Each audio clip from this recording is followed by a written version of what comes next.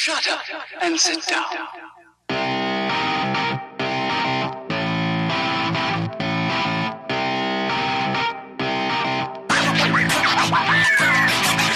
What is going on, dads? And welcome to episode 26 of the Dads After Dark Show, recorded on Sunday, December 20th, 2020. We're your hosts, Drew and John, and thank you for joining us tonight for some Nintendo and holiday cheer.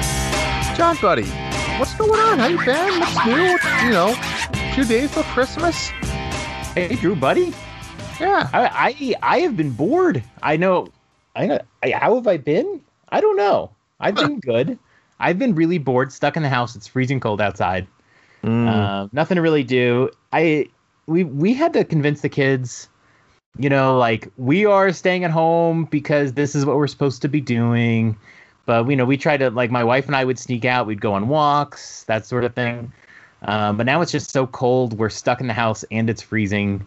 It's getting to that little depression. And then once Christmas is over, it's going to be super depressing for a couple months. Absolutely. So luckily we have lots of games to play, Drew. We do.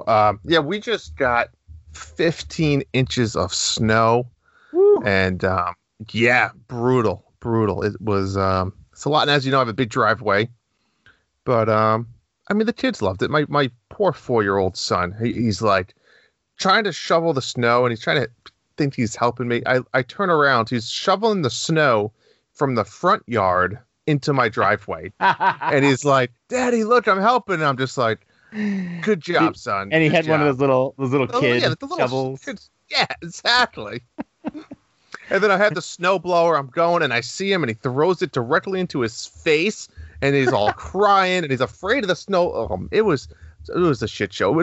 Should have took like an hour. It took 3 hours to say the least. That's how it is. That's how they learn. That's how they learn. It is, but it was good. Like you said, though, it's depressing. Now the snow's here. It's not going away anytime soon because it's cold now. It's in the 20s and 30s every day. Right. Same with you. I really, I do have to go to the office, 2 days a week. We do a lot of curbside pickup stuff. It's the same thing. It's depressing. My kids, it's like, I love being a dad and a parent, but it's like it's getting to the point where, a 4 and 6-year-olds, your kid's a little bit older, John, but like they're not as really independent yet. So it's a lot like, you need to entertain me, Dad. Like, I want to play board games. I want to do this, play with my toys. I'm like, can't you just do that? And then you feel like the asshole, you feel like you're a bad parent, but it's like, Daddy needs a break too. Mommy needs a break, I don't envy you on that one. My kids are at an age where they go in their rooms, close the door, all of them sometimes, and we're just like, okay, hey guys, we got to call them out, maybe to go watch a Christmas movie or something. They're just, they're on their own. My son plays Fortnite with his friends, which is actually great. They have that easy ability to connect with their friends. It's not ideal, but it's better than nothing. Yeah. But even my 9-year-old daughter has been in her room. She got a desk a few months ago, and she'll go in her room and draw and whatever, and she closes the door. And it's like, wow, I expected that from my older son, but now all my kids do it. But it does make it easy. We get to go out and go for long walks. They're invited. They just don't want to go. Otherwise. But yeah, we're stuck in the house. And I'm telling you, I love when it snows when you don't have to go to work, right? So when I was doing consulting, I loved a good snow. And our driveway, we have a very tiny driveway, Drew. Yours is much bigger than mine. And the sun just takes care of that. I usually shovel like maybe twice a year. No. Yeah. Well, the sun just pounds in Colorado, especially. What do you mean? So yeah, you don't I don't shovel? have to you don't have to shovel if it snows? Usually you don't have to shovel. The sun just takes care of it. We're in a cul-de-sac too, so there's no foot traffic or anything. It's great. But you're in Colorado, John. You're supposed to be getting a lot of snow and it's supposed to be really cold. It doesn't snow a lot over here. That's one of the big myths. We actually get mostly sunshine all year round. It gets cold and everything. We have a winter, but we don't get a ton of snow. So right now, especially with the kids not going to school or anything, I love a good snow. I don't have to go outside. So I was excited for the storm Until then, I had to go outside and do it, and, Yeah. And clean everything, and then make a path for the dog in the backyard, and shovel the snow off the deck, and it's just not fun. Do you like when it gets really like? Did you shovel? I mean, you shoveled the whole driveway. So do you just like walk Goomba in the driveway? I don't walk Goomba. I'm a bad dog owner. Oh, you just let Goomba out? Yeah, he just goes out and does his stuff. He was Aw, out. he doesn't get a bonding time with mommy and daddy. Well, he bonds with me. Yeah, but in other ways. Maybe that's why he shits in the house. He doesn't shit in the house. That's just every, Okay. It's just every once in a shits on while. Like when you himself. see little skid marks on your pants. It just happens, all right? It's every once in a while. And at least tire marks on his. Ooh. What else has been going on? This is our first Christmas episode. It is. Do you know that we're almost at 1 year, John? We are almost at 1 year. I can't believe that. I think we're in the beginning of January. Yeah, we haven't taken a single episode off. You have. I You have not. Yeah. I'm the Jesse of the team, right? I'm recording and doing all that, so I have to be here. But yeah, Christmas is coming up. I mean, it's really exciting. 5 days from now. The kids are all excited for the presents. I'm really excited for presents. Are you one that's excited for receiving, or are you definitely excited for giving? The kids have some really cool presents this year. So I'm excited to do that. We got them all iPod touches. And I'm really excited about it. That's still a thing?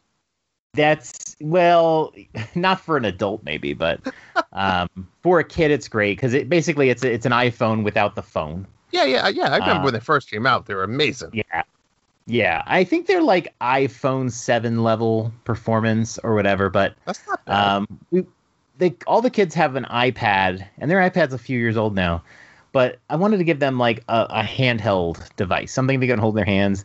They're at an age where they're texting with friends more and stuff like that, and doing that on a big iPad is just, it's just not ideal. I wanted to give them a little personal device, and then we are going to order Apple Arcade as well. So they're going to have a selection of Apple Arcade games on their device. So hopefully it'll be pretty fun. I think in the future, my older son will probably get an iPhone at some point. But yeah, they're all different colors. It's like a pink iPod Touch and a blue one and a red one. So they're pretty cool. I hope they like them.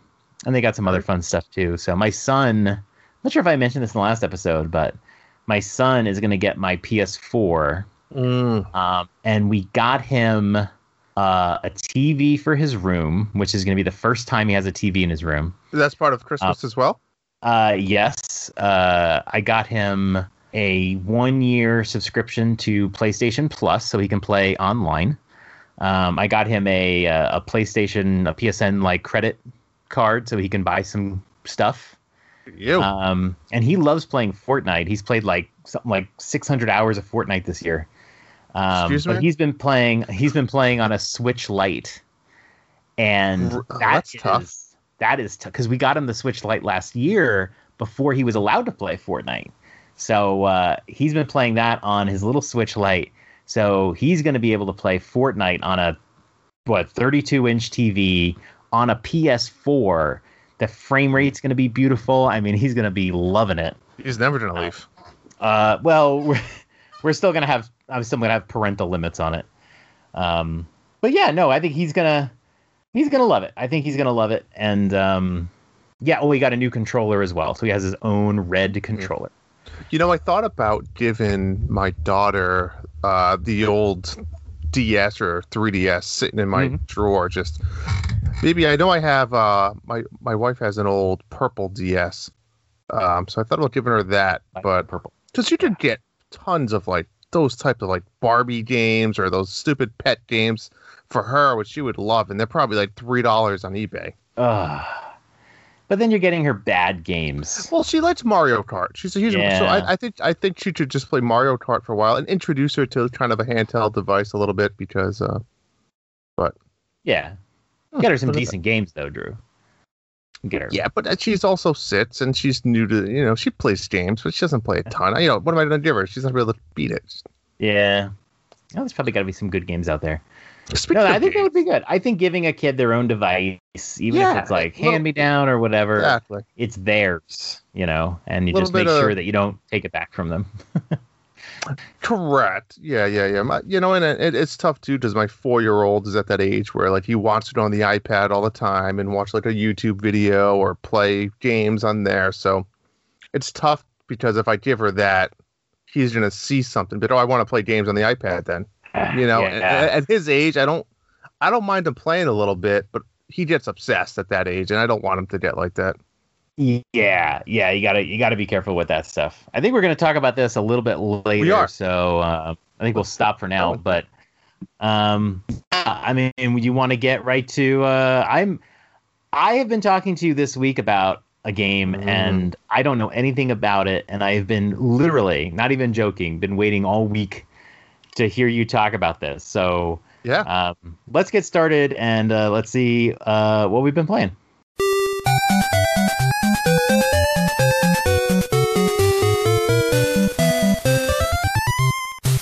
All right, Drew, tell us about Among Us. Among Us. So this is also a game, John, as you know, I live under a rock, where I almost knew nothing about this, didn't know it won awards and nothing. Didn't really know what this game. I mean, I've seen it before, right? I'm not that oblivious, but didn't really know much about it. So I saw it obviously on the Direct, which we'll get to later, and $5. I was like, yeah, you know what, $5. I could use a little sidetracking game right now that would just kind of keep me busy for some fun.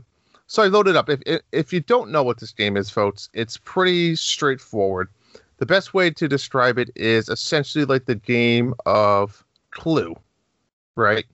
Where up to 10 players, one player is what they call the imposter. Their job is to obviously kill the other 9 people. Obviously? I mean, is that really obvious? Well, sure. Now it is, as I just told you. And the other 9 people, you have tasks. You have multiple little tasks. And, you can be on this, let's say you're on the spaceship. I think there's 3 different levels. I didn't even get that into all of them. But you're on a spaceship. And you have little tasks. You have to go throughout the spaceship. And each task is very similar to almost, I want to describe it as like a WarioWare play style. It's completely random, very short. Sometimes it's a 3-second game. Sometimes it's a 10-second game. And it's very short tasks. One of them is, for example, you have to like fill up your gas can with gas, and then you have to go put the gas in certain parts of the spaceship. Another one is like you have to just literally push the R stick down and you empty the garbage chute. So like it could be different things like that. So meanwhile, you're trying to complete your task. At the same time, you gotta keep an eye out for this imposter, where their goal is to blend in. So they might be pretending that they're doing tasks, but essentially they want to kill the other people. So all you got to do is go up to another person and push A and you kill them. The problem is that you don't want to be seen by another person, right? And at any point in the game, you can go to the main room and you can hit a button and it calls like a board meeting. And then in that meeting, you can chat, which my first problem with the game is trying to chat on the Switch is brutal because you have to type it. Yeah. And then it's also the problem is if you're trying to type, other people might be trying to talk to you and you have to close your chat window to see it. Close your keyboard, rather. So then you can say, hey, it's definitely green. I saw green kill somebody. It's green. It's green. It's green. And then the green guy would be like, no, it's blue. And it's just they're telling you who to vote for. And essentially the goal is to vote who you think the killer is off. Now, here's the problem. So that's the game, right? I mean, I think you understand it, right? That's the simple concept. Well, okay. So wait, I guess I have a couple questions real quick. When the game starts up, you get one task to do if you're not the imposter? No, I think you have like 4 or 5 tasks to do. Okay, so you have multiple tasks. And if you are the imposter, and I assume you've been the imposter before? Yes. Yep. Okay. Can you pretend to do tasks? Is that like what it looks like on the screen? Yep. I see. So you're doing a task. It's just you didn't have to. Correct. And then you just kind of like you're supposed to like quickly kill somebody when they're all alone or whatever. Now, when you get killed, I assume you can no longer chat. Correct. If you get killed, you become a ghost. Now I see. I'm trying to remember. There's certain things a ghost can do. Mhm. But a ghost, I don't believe a ghost can chat. You're right. So the ghost can't tell people, but you're still in the game. I gotcha. I think All you right. can help complete tasks. The goal is if you can complete if everyone can complete all their tasks, then you win the game, and the imposter would lose also. Okay, so the imposter is trying to kill you to stop you from doing tasks. Yes. Obviously, Let's if just you say kill this. I've never seen that happen before. the imposter winning. I've never seen everybody complete all their tasks. Oh, I see. Okay. And right. the other thing the imposter can do, they can sneak through like vents, like secret passages to go throughout the ship. So that's the premise. Well, I think I have more questions, but I think most people listening know what this game is about, so I won't ask any more. But like, yeah. So what did you think about it? It sucked. It's awful. I don't. Here's my problem. As you know, many people are complaining about trying to find a room. The maximum is 10 people in a room, and it's like you'll see on a screen 7 of 10. By the time you click it, it's this room is full. This room is full. This room. That doesn't even bother me. I don't care. The game's new. It's hot. It's exciting. People want to play it. That's not my problem. Eventually, you can find a room. Keep trying. Go to the bottom. The problem is, John, is I told you a little bit about the keyboard and trying to type. That's a major concern of mine. I think this was originally a Steam or PC game, which would make more sense. The other problem is the games last, when I'm not kidding, like 30 to 90 seconds, I feel like sometimes, like majority of the time. Because you have idiots, first of all, that just don't hit the emergency button for no reason. And then you just have, as soon as somebody like kills somebody, they don't even know, other people see it instantly. And then all of a sudden they call a meeting. So if there's 10 people and the imposter kills somebody like in the first 10 seconds and somebody sees it, the game's over. Because he's going to go call a meeting and say, it was yellow. It was yellow. Everybody vote yellow. But obviously you can call a meeting and then you could be the imposter and call the meeting. Or can you not? Yeah, I believe you can. Yeah. And because then you would just lie. Because there is a Jackbox game that's like this too, where you have to like argue based on questions and answers who is the imposter. Right. So you're right. If you vote out the wrong person, like they're done, they're dead, they're out of the game. Right. So the imposter could convince people to vote for other people. Right. It's so short. You set up a game more than you play the games, and I don't see the. Not your thing. I don't get it. I just don't see it. It happens so fast. It's not fun. You're doing games with random people. Correct. Have you tried playing with Nintendo dads or like a group of people you know? Like I assume you haven't played with the Nintendo dads have played, and maybe playing with friends actually is more fun. But I still don't get it. The games are so short and so unrewarding. I don't see the fun and benefit of there's no achievements, there's no gain in whether you do a task or you're the imposter or you win. I mean, I don't see the hype for it. It's just play this game and it is what it is. I don't know. It's not for me, and I am shocked that it's as big as it is. Really am. Interesting.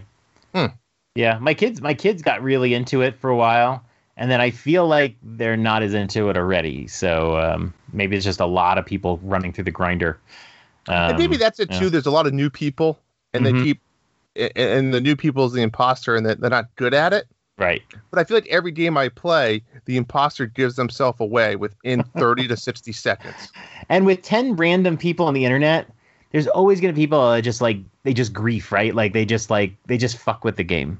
Oh yeah. And just do shit, or like you said, a game starts and then a meeting's immediately called, even though there's nothing to talk about. Like just to fuck around with the game. That's the danger. Exactly. Yep. And then they just start, saying random people, and then it's just time consuming. And if you're playing a custom game, sometimes the meetings are like 2-minute timers, and I'm like, this is just sitting here forever. So I get it. Maybe with friends it's different, but at the same time, I don't know. I mean, I don't see it being too different either, to be honest. See if you can play with some of the Nintendo dads, and I'd be curious on the next episode to hear if your experience was different there. And not that I'm trying to commit you to time. I will tell you that I think it would be more enjoyable, but I still couldn't see myself playing this game very long and saying like, that was awesome. That was fun. Yeah. Like, oh, sure, it is what it is. Right. Yeah. So that was a lot. But what about me? What else? Pumpkin Jack update came out for Christmas. I did not play it because I was disappointed in it. I'll be honest. No new levels, no new anything. You did get a new costume, which was like a red Santa jacket, and it had like lights around his neck. Yeah.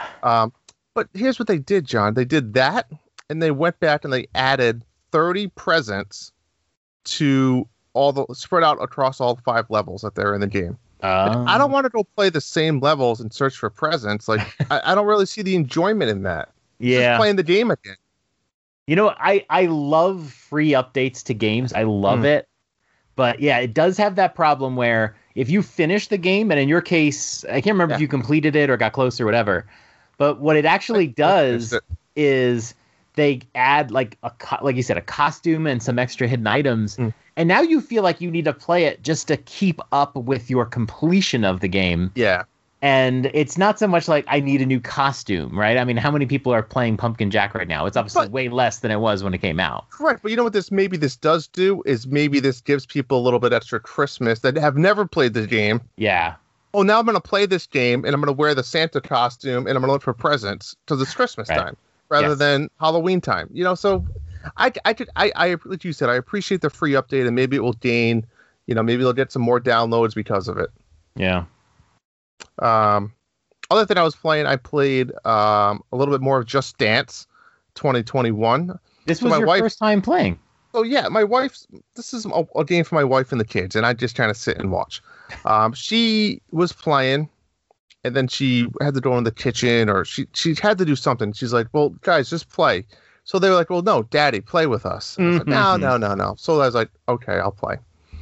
So of course I went right to some Disney songs, right? Like there's a few Aladdin songs, Moana, and my wife's in the other room, and I'm playing, and my daughter's yelling at me because I'm doing it wrong.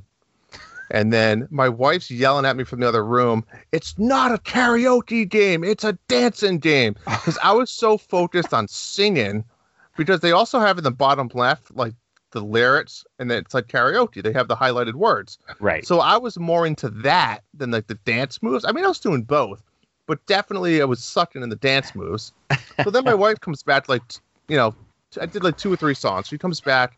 She's like, "How'd you do?" I was like, "I got like, I think 6 stars is the max in a level." I said, "I got 2 stars, 3 stars, and 2 stars." She goes, "That's it. You're done. You're ruining my average score." So I got scolded for playing because I was bringing down her average score, and then I was taking it more of a karaoke game. So yeah, it's not a karaoke. There's no microphone, dude. No, it was fun though. I enjoyed it. I was belting out some good tunes.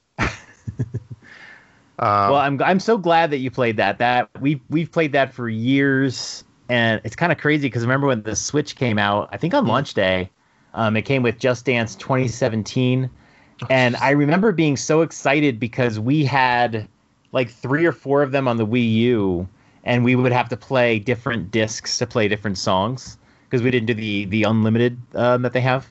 Mm-hmm. And I remember thinking, there's just one Switch game for Just Dance. Like, we don't have to switch around. It was great. And now we have 17, 18, 19, 20. And we haven't even gotten 2021 because we didn't play 2020 that much. So, yeah. But I'm glad you finally got into it. It's fun. It's fun. And it's good exercise. So, really good exercise. Yeah, I agree with that. Yeah. What about you? Before we move on to the, what we've both been playing. To the big one. So I played through, I'm so excited. I finally got to play through it. The Last of Us 2 on the PS4. And overall? I loved it. It was great. The first game, The Last of Us, I was playing, if you remember, back in June when the second game was coming out. But I hadn't played the first game, so I was playing through the first one while the second one was coming. And I really wanted to play it. And like I said, I'm going to be giving my PS4 to my son. So I was like, this is the game I really want to play. I have a bunch of games on PS4 I'd like to play. This was the one I really wanted to play. So this was my swan song. This is the last game on the PS4 that I'm going to play. And oh my God, so good. I remember back in June, I heard there were threats to the developer and that sort of thing. And I didn't want to read the articles because I didn't know what the problem was, and I didn't want to know. And the first thing I did after I finished the game was to go look and see what was it everyone was mad about. And of course, it was really stupid stuff, transphobic stuff like that. Just stuff that makes you ashamed to be a gamer sometime, honestly. I mean, did you even notice it by playing the game? Like, oh, you still had to go back to, like, I don't understand. What were they mad about? While I was playing, it's definitely a game you want to avoid spoilers, but, like, the lead character is gay, and they weren't gay in the first game. That's all I'll say. And I thought to myself, is this why? And then I'm like, no. Like, I remember like 10, 15, 20 years ago, there's like a lot of homophobia, but this is 2020. Like, no.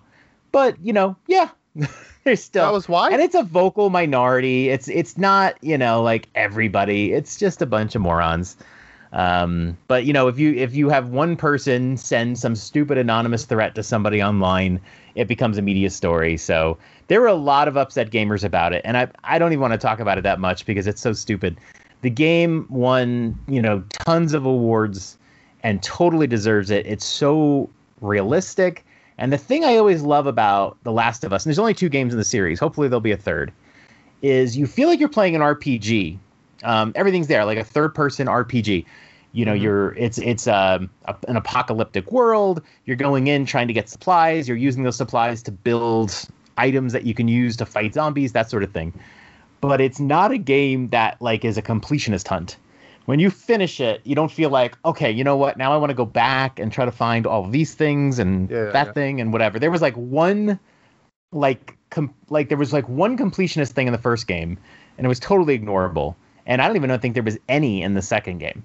So it's like once you finish, you can just enjoy that story and you don't feel like you have to now grill it to death. And I will say the storylines in these games are like the best you'll see. And I would say the storyline of Last of Us 2 is probably the best story I've ever played through in a game. It's like when you play a video, like here's the thing about this game. When you play a video game versus watching a movie, the reason why video games can be more engaging is because you are the protagonist. You're the character. You're taking actions. And I can tell you the ending of a game like Rime, and you will be like, okay, that's stupid. But if you play through Rime, the ending will have you in tears, right? That's always the difference with a video game. This game, the reason why this game is so special is because this game, not only are you like interacting, you're forced to do things you don't want to do. Wow. And that is really hard. I can't think off the top of my head where I had to do something I didn't want to do. Like maybe you're playing a game and you died and then you have to start all over. And then you're like, wait, no, don't do this because this guy is an imposter. And it's like, well, I have to do it to do the cutscene. It's kind of like the opposite with The Witcher, right? I did stuff again so I could see the naked. Yes, exactly. No, but this was like, in The Witcher, you had choices, right? You could be like a bad Witcher or a good Witcher. In this game, they forced you to do things you were like, no, I don't want to do this. Like, no. And you have to advance. And it really like has an impact on you.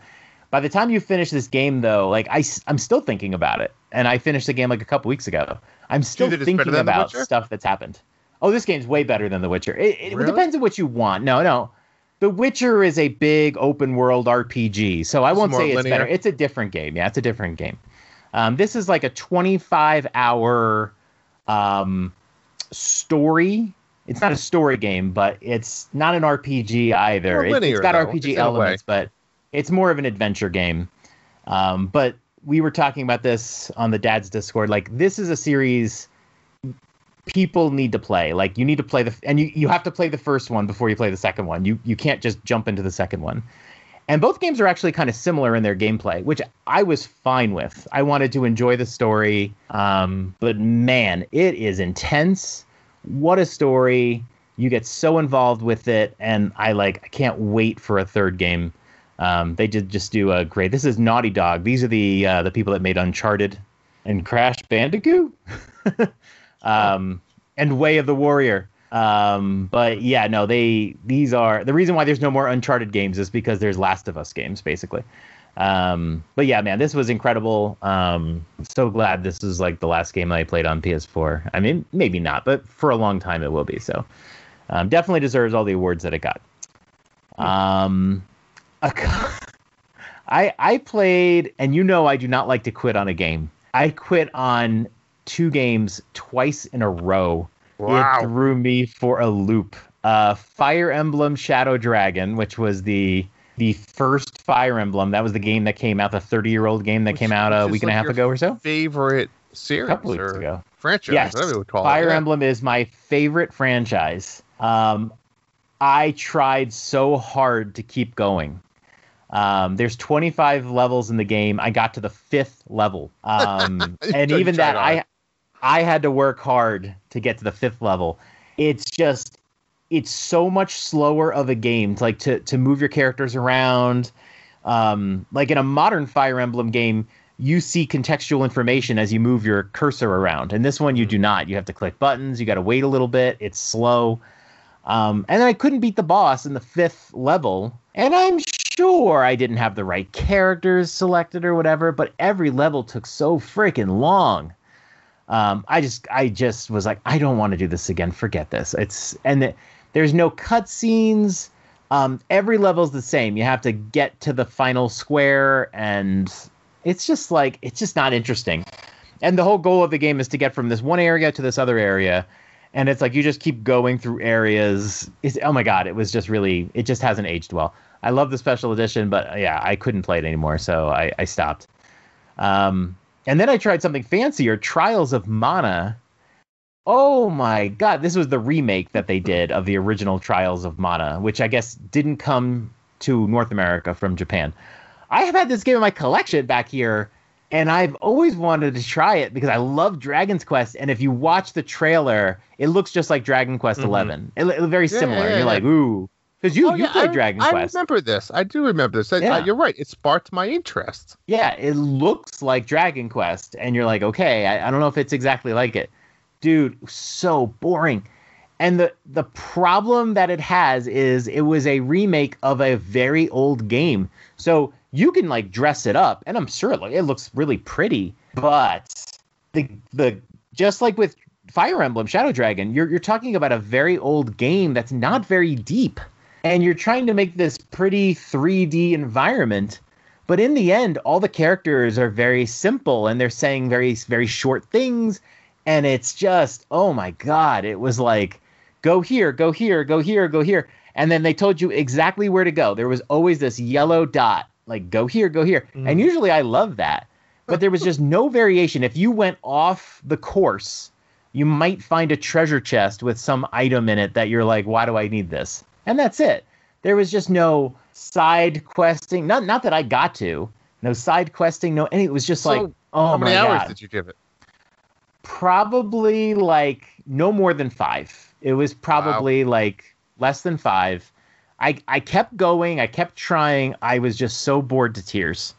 It was just that boring. So maybe it gets better. I don't know, but I could not get through. I couldn't get through 5 hours.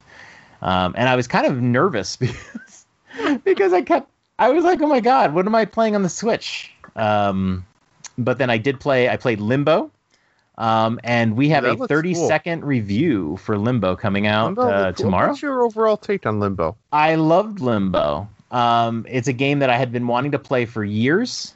And it was like $3 on the eShop, Drew. I was like, all right. You got to give me... I'm intrigued by the art style, but what's the gameplay? The story, I'm intrigued, but what's the actual gameplay like? I think when this game came out, it was more unique, but now there's like lots of games like it. It's an adventure. You go from the left to the right.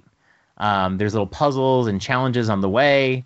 It's all one contiguous space. And I'm trying to think of a game that it's like... there's definitely the sequel to it, which is called Inside, which is like that. My God, like Unravel would be one. Just a game where you're just on a trek. You're just on a journey. And how many hours was this one? You're done. This was like 2.5 hours. Now, is the story anything special, or it's fine? It's very open-ended. It's more of a mood than a story. Is it depressing? Is that? I mean, it's a pretty depressing mood. It's a pretty bleak environment, but I think it's more of an art, it's very stylistic. Mm-hmm. I didn't feel like I've played games like Salt and Sanctuary where it's just like very dark and gloomy. You don't feel that. It's actually very pretty, even though it's dark. But it's all black and white, right? Yes, it's a big excuse to get really creepy. Like there's a spider in the game, and all you just see is these dark legs and stuff. And I think if it was a colored game, that it would be like, oh, you'd have to make this realistic spider. But because the spider is like in silhouette, it really sparks your imagination. That is true. I really enjoyed it. I wouldn't say buy this game for even like $10. It's a good game, but it's only going to give you, I mean, on the Drew scale, right, 2.5 hours. And you might not replay it. The only replayability might be that you let someone else in your family play it, right? Maybe Amy wants to play it. Maybe your kids want to play it someday. I think this is like a $5 game then. If it's on sale for $3 and you're looking for a quick game to play like you are now, I'd say go for it. I mean, it was a really good experience, and you'll remember it. And it's fun. It's fun. And like I said, other people will want to play it. So think about that. But there's another game you played that sparked my interest as well. So which one would you recommend over the two? You mean the next game on my list? Yeah. So To the Moon. I finished Limbo really quickly. I'm doing the same thing as you. I'm trying to fill in games before Super Meat Boy Forever over here. Oh, that's my plan. So yeah, I did start To the Moon. It was one of those games where over 3 days I played maybe like 45 minutes and I wasn't really getting into it. So the reason why I'm playing To the Moon is because if you go online and ask the question, what's a game that made you cry? You will hear about this game called To the Moon. I had never heard of it before. I knew it had come to Switch, but it's like, really? That's amazing. I thought it was just some anonymous indie game. And so I finally got it. I think I paid $11 for it. I was waiting for it to go on sale, but I needed something to play. And it looks like an old school RPG. Think like Final Fantasy VI. I'm looking at it right now. Yep. Yeah. It looks like it would be an RPG. So I was actually really intrigued with it. But it's not an RPG. It is more... I don't want to say point and click. It's more of like a story that looks like an RPG. So don't expect an RPG out of this. It's a story. And of course I can't talk about the story because that's all it has. So, but suffice to say that I was playing it today and I got kind of hooked in for at least like an hour and a half. I didn't want to put it down anymore. And the whole time I'm playing this, it kind of sucks that it's kind of spoiled for me. I know nothing about the story. It's just, the only story I know is it's an old man who wants to go to the moon. But it's spoiled because I know that it's supposed to be a real tearjerker. So the entire time I'm playing, I'm kind of sitting thinking, okay, how is this going to make me cry? This is stupid. Oh, this dialogue, this little RPG looking thing is going to make me cry. Like, really? Mm-hmm. I mean, like, I cried playing Last of Us 2, but it's gritty and real. Like this one's going to make me cry. Okay. But I'm really getting into the story. I really like the way they're telling their story. A very interesting style of telling the story. That's all I'll say. So, yeah, I have a feeling I'm going to like this one, but I can't say much about it now. So, I'll let you know on the scale of 1 to 10, the Waterworks scale, when it's all said and done. And then I do want to talk about this last game. You remember it was like a couple months ago. Control came to the Switch, playable via the cloud. That was like 3 weeks ago, John. No, it was months. 3 weeks ago. That was not months ago. Months ago. You look it up. Stop it. I'm looking it up. But when it came out, just about every Switch player, even if you weren't interested in this game, and I was interested in this game, tried it out just to see how the cloud worked on their Switch. And so I tried it out. I played it for 10 minutes. I was like, okay, it looks like it could be a good game. But then the timer hit, and I was like, okay, October 28th, almost 2 months ago. Yeah. It definitely looked like it'd be a good game. I had a couple cloud glitches with it. So I just kind of put it on the back burner. And then I actually bought it on PS4, and I was like, I'm going to play it, but I'm going to play it like not on the cloud. And then it came out on Game Pass, and I was like, fuck. So luckily I didn't spend too much for it on PS4. So I am playing it on the Game Pass version of it on Xbox. And I like it. So you realize this was the consensus game of the year in 2019. Really? Yes. I was surprised by this because I hadn't even heard of it. I haven't either until that direct, to be honest. Yeah, when it won, I was like, what? Like, I hadn't even heard of it. So this was basically the consensus game of the year. Got game of the year from many, many places. I think I am about 75% of the way through. It's not a long game. It's not a short one, but it's not a long game. But I don't know how far in I am. I know I just finished, I think, chapter 6. I don't know how many chapters there are. I don't want to know. I don't like to know. But I get the sense I'm getting somewhat close to the end of the game. And it's good. It looks really good. Some of the shooting elements of the game I really like because it's not complicated. It reminds me of... It's like a game like Uncharted or something like that. It's not a first-person shooter, but there's lots of times in the game where you're shooting and doing some other fighting, but you're also walking around trying to solve puzzles, that sort of thing too. The shooting elements, it's just simpler. You have a gun, that's it. You don't have like 10 weapons. You shoot, and you know it's fun. It's not too deep. I love that. And then there's they make you go in these places. There's this really complicated story, and I like it. I don't see how this is game of the year, but I like it, and I'm certainly going to finish it. It does a good job. I've definitely seen some bugs. I don't know if it's exclusive to like the Xbox or not. I've had a few cases where I go to like into a cutscene, and the people, you don't hear any audio. You see them kind of working towards talking, maybe, and it's like, where's the audio? Like, there's no audio. Sometimes when I look at my map, I can see my cursor and I can see the locations, but I can't see the map. When you pause the game and then you unpause it, it gets a really jerky. There's so much motion blur in the game going on too. So it does have its little flaw. It hasn't crashed or anything like that. Nothing breaking or anything. It's just so I'm enjoying it. I do. God, when you die, it's almost a little old-fashioned. Sometimes you get pushed back, way back, and it's super frustrating. They will send you back to... The way they do it is they send you back to the last control point you were at. But it doesn't mean that that's the save. So if you picked up some items along the way, you still have those. And sometimes if you've killed some enemies along the way, they'll still be dead. So there's that. But sometimes you're like... You come back... and you just have to like retrace your route. Mm-hmm. And it's not really easy to navigate through this game either. So it's just frustrating after a few times. You're like, oh my God. Yeah. Limbo is, but Limbo is that's on my radar. I do need a game for Monday and Tuesday of this week. You can get it done in a sitting. Honestly, you can get it done in a sitting.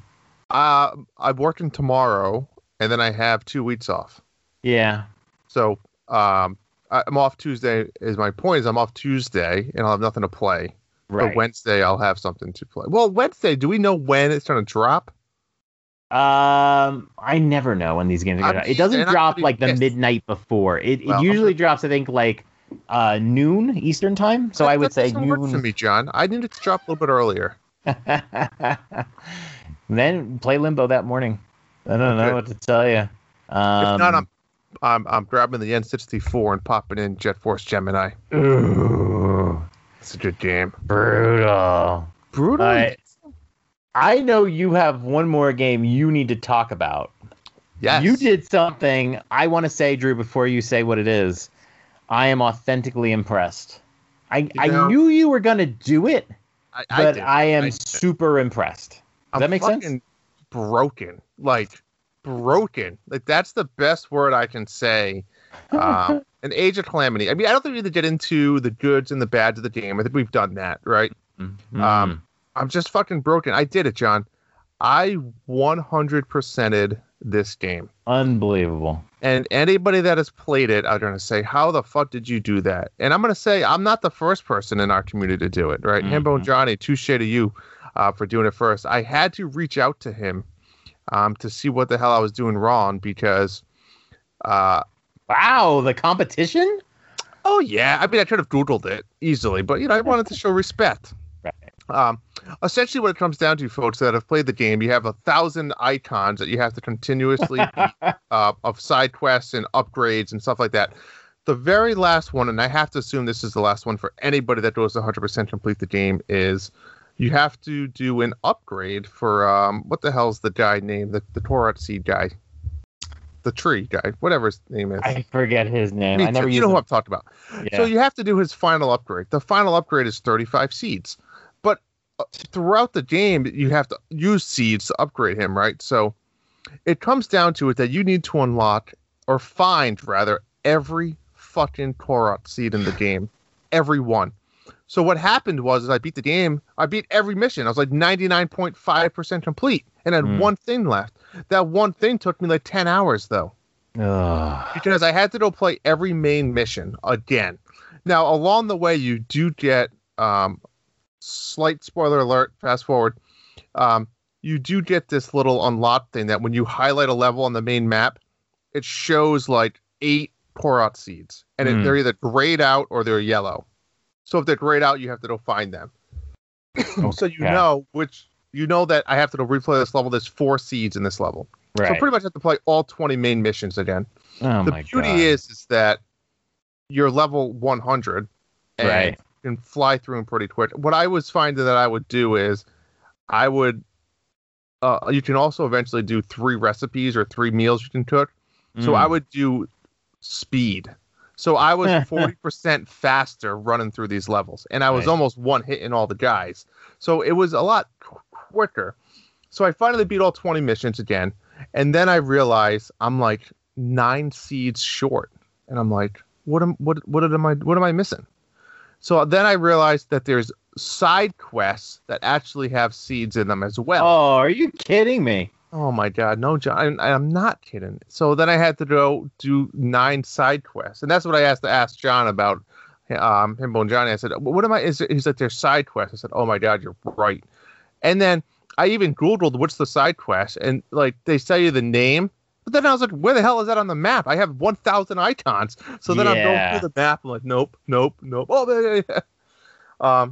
So again, I'm just fucking broken. I mean, 70 hours. That was my final number. Wow. 70 hours. Did you now you looked up where the seeds were too, like in the levels? Oh yeah, you bet your ass okay. I did. I mean, I probably can't ended imagine that. Yeah, I got most of them. Well, I probably got 50% of them playing.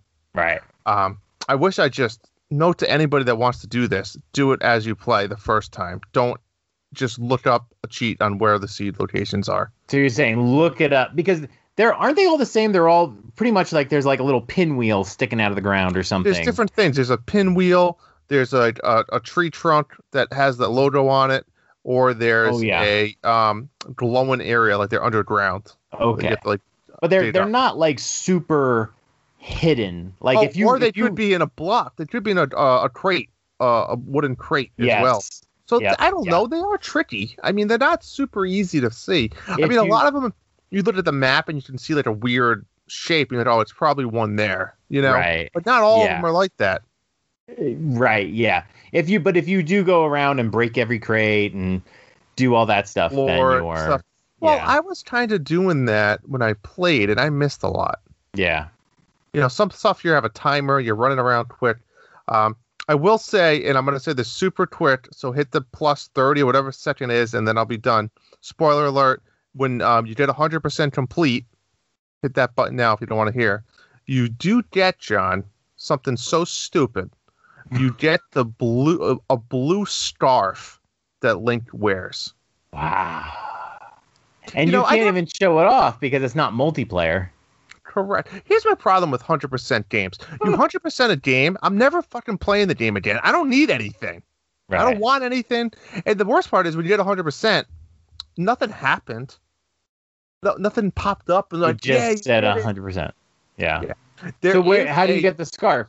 Where does a scarf just shows up? You just I didn't even know. So that happens. It did happen. You have to go into your inventory and you'll see it. But I will say there is a second ending in the game.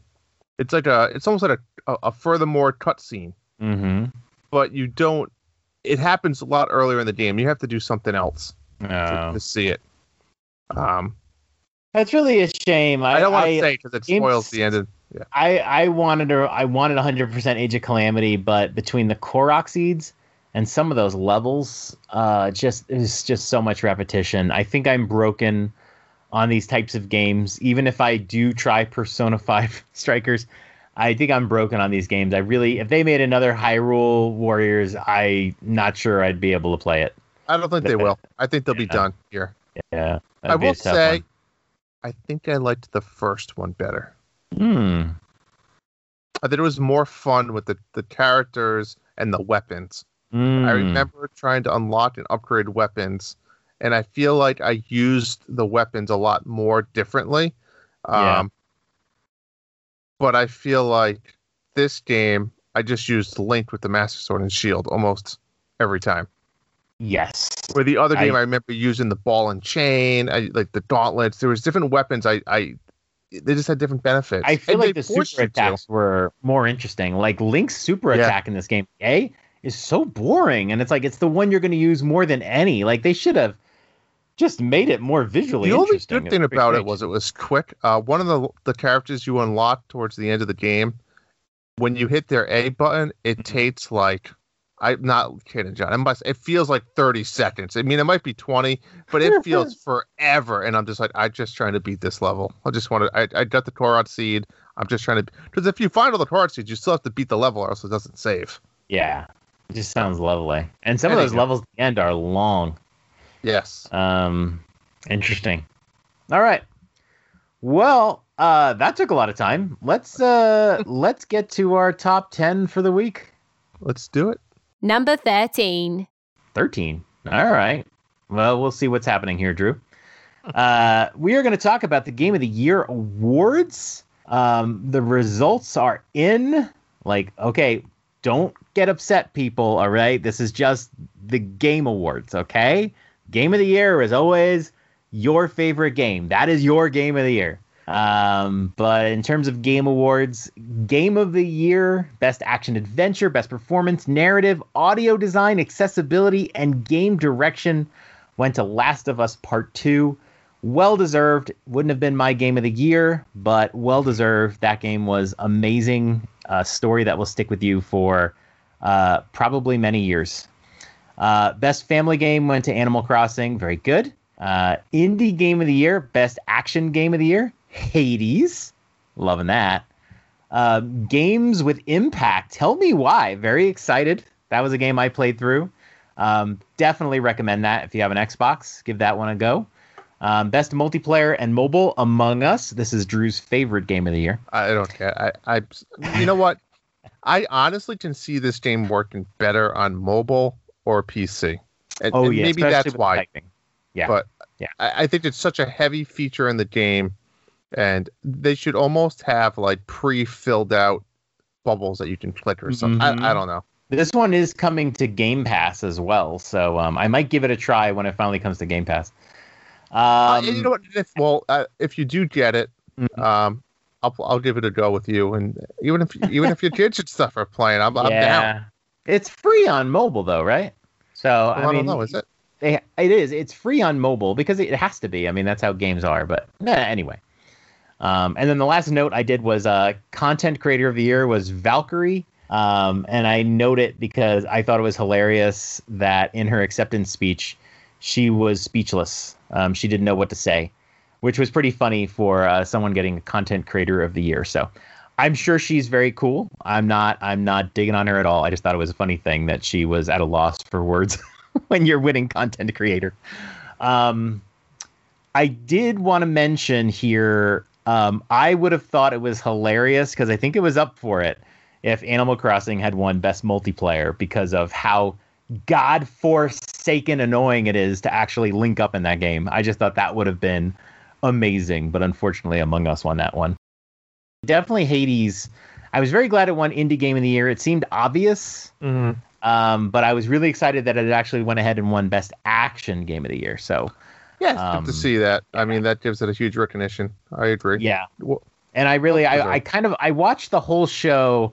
I was playing Last of Us Part 2 while the show was going on, and I had it like just streaming on my iPad. And whenever they were talking about Last of Us or they had some character from it, I had to like pause it because it was like, don't you dare. I was literally right near the ending of this game while they're talking about it. I was like, don't you dare spoil this game. I haven't had it spoiled in 6 months.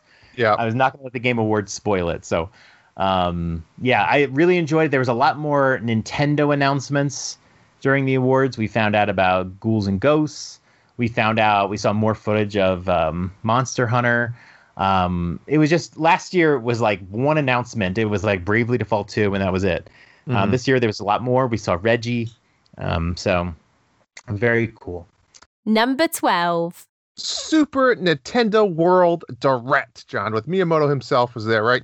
And what a amazing little video there. 15 minutes of him walking around and exploring.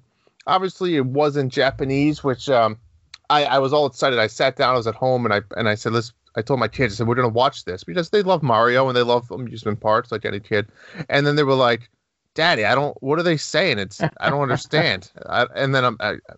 So then I had to start reading it to them. And about like 6 minutes in, I'm like, all right, I'm done reading it. Just watch it.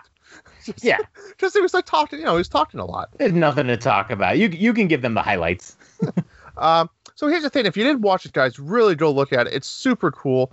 I was blown away with the entrance, right? So you walk through the warp pipe, and then you're in Peach's like castle lobby area with the N64 playing. And you saw the paintings. Glorious. And you saw the painting kind of shift and change. It was awesome to just hear and see that. Now, once you walked in, it looked amazing. It almost looked fake. And I mean that, or rather, it almost looked like too real. Like it was just... It looked absolutely gorgeous, amazing. Like you walked into a video game. Now here's my problem, John. He showed a lot of interactive things to do, right? So you have this wristband, which is, if anyone's familiar with Disney and stuff, similar to like a Magic Band, where it interacts with the environment inside the park. One thing that they do is they do a lot of interaction with, you can collect coins throughout the world, right? Yeah. And it goes to like your smartphone app and it's interactive and you can go do things like that. The problem is, I noticed is, so he showed a few things. It was some coin collecting things he'd done. The next one he did, he went over to like an outdoor, it was like a Koopa shell game where you had to hit the POW block at the right time to make the shell go up. Yeah, that one was a little weird. It was fine. It took it. I mean, I get it. He wanted to show it. It took him like 60 seconds. Here's my problem, John. What happens when you have 1,000 people? Yeah, thousands of people in the park. Like it's. That one didn't seem to work that well. And the blocks were great. Like you're just walking by, you see it, go boop, you get a coin. But yeah, like that one was, even Shigeru was like having some trouble getting it to go. It was way too long of a animation. I mean, yeah, that one was a little then they weird. went to like the underground cave, which was really cool, which I didn't know they really had this. So it's more of like a maze interaction, same concept. They had like the bombs going off. Yeah, but same type of thing, like just small interaction things. Put your band up against the wall, and like a little Bowser showed up. Super cool, but at the same time, and there's going to be people lining up that want to do this. But I think that's what makes it more fun, right? He's in an empty park. He's like, hey, look at this block. And it doesn't look fun because seeing it is so easy. It's empty. But when you're in a full park, you might not see it. And maybe you look over and you're like, oh, look, I see a block over there. And then you go there and you give it a little punch. I think those will be more fun in a crowd. Not the other pipe one, but that will be. Yeah.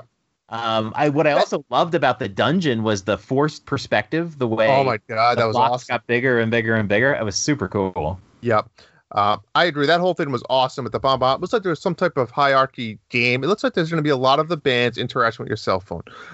Then they went to Toad's little like restaurant, I guess you could say, like a sit-down restaurant, which is really cool. You could see like all the windows. They actually had like screens where you could see like the Toads cooking in the kitchen. And then a lot of the meals were obviously Nintendo themed, which were looked spectacular and delicious. Did the frame rate feel slow to you on the Toad, or am I overanalyzing? I felt like the frame rate was slow, and this is like it's not even a video game; it's just a video. Yeah, there was definitely it seemed a little off, but maybe that was just. I mean, they still have a couple months to. Yeah, maybe TV efficiency. I don't know. I don't know either. I thought one of the cooler things about the park was that it was very vertical. Obviously, they're blocking. They don't want you to see anything else. They want you locked into Mario World, which was great. And they also did the Disney forced perspective at the top. You can tell as it got taller, the items got smaller to make it look like they're further away. Mm-hmm. And I mean, when they showed that with the coins, like me, my kids, we were like crazy. Like it was just and stuff. I can't imagine walking in there for the first time. It's absolutely incredible. And then, of course, the gift shop. That, I mean, anyone listening to this podcast, you're obviously a diehard Nintendo fan. You're in trouble. If you ever go to a place like this, we are in some serious trouble. Did you see the little new toys that they developed with the legs that move? Little walkie guy. Oh, God. Yeah. Oh, I'm going to get like 20 of those. Yeah, I mean, they didn't show anything too new for the Mario Kart ride. I mean, a lot of that stuff we've already seen pictures of and get a little information on, but it was fun to see. It was fun to see Miyamoto and how he interacted. I'm just very concerned with the place looked a little on the tight side, like you said, and how is that going to work during a pandemic and with thousands of people in there? I don't think we have to worry too much about the pandemic. I mean, they delayed it. It starts in February. Hopefully, by the time summer comes around, this whole thing is over.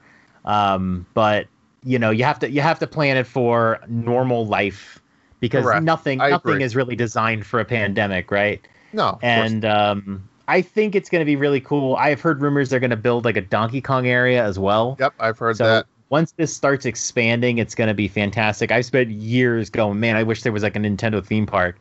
And now we're starting to get it. I don't know how long it'll be till we get ours. I'm really curious to see if we end up in Japan before we end up in Super Mario World in America. The beauty is he did confirm it's coming to both California and Orlando. And then I think Singapore was the other one. Yep. But that's good. That's good news as far as that. I know Epic Universe, which is in Orlando, which I think is where it's going. It's not going to be like its own park. It's going to be part of an area inside a park, I believe, in Orlando. Mm-hmm. But I originally thought it was 2024. I think California is supposed to open first, and then Orlando is supposed to open up second. But it's going to come quicker, right? They got all the designs and everything done, and now it's just execute multiple times. So that is true. I got to imagine it's almost a direct replica of the park. Yep. Yes. 100%. So yep. So Super Nintendo World looks absolutely fabulous. Number 11. Drew, I'm really worried about something. My Nintendo swoon is here. What is my Nintendo swoon, you ask? Well, I had this same swoon with the Wii and the Wii U. I love the Wii, and about halfway through the Wii's life cycle, remember those graphics just got long in the tooth, and that's when I got my PS3 because I wanted to play Demon's Souls, and then I ended up playing a good deal of PS3. The PS4 came about in my Wii U swoon.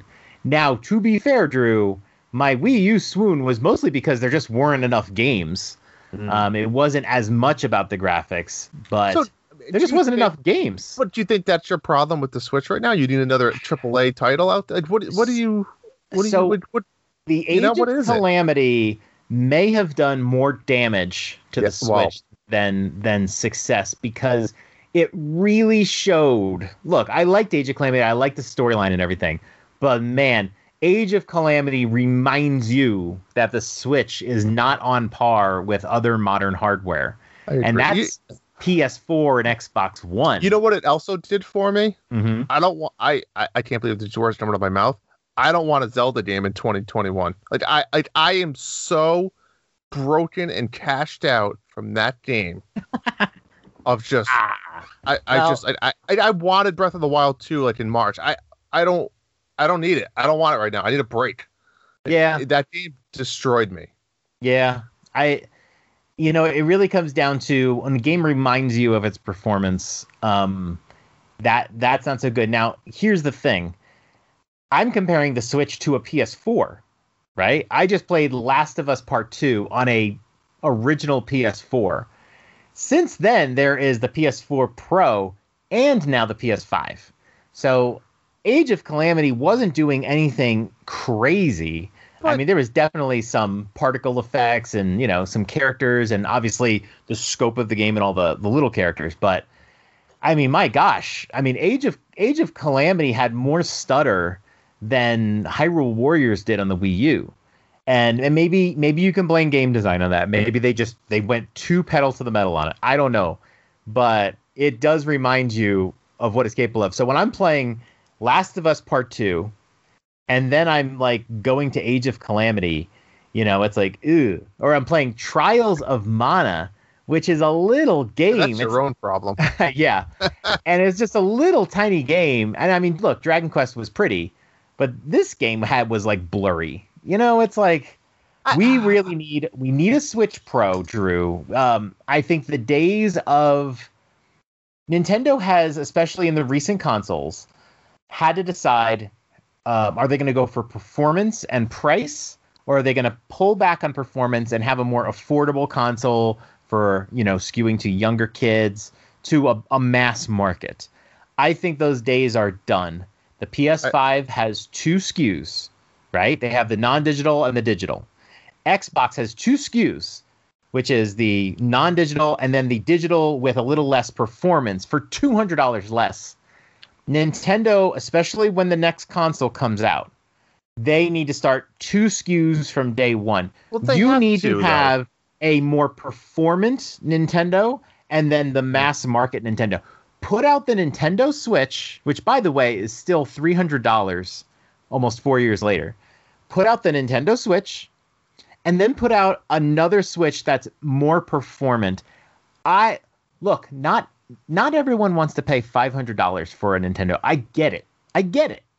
But there are a lot of people who do. And I would have bought on day one a Nintendo Switch that maybe had, instead of 32 gigabytes of space, maybe 256 gigabytes of space. Maybe had a better screen, right? A clearer screen. Or maybe just had a faster processor. So when I played Breath of the Wild, right, and got to the forest, it wasn't so, the frame rate didn't drop, right? I would pay $500 for that. Let me pay $500 for that. I think.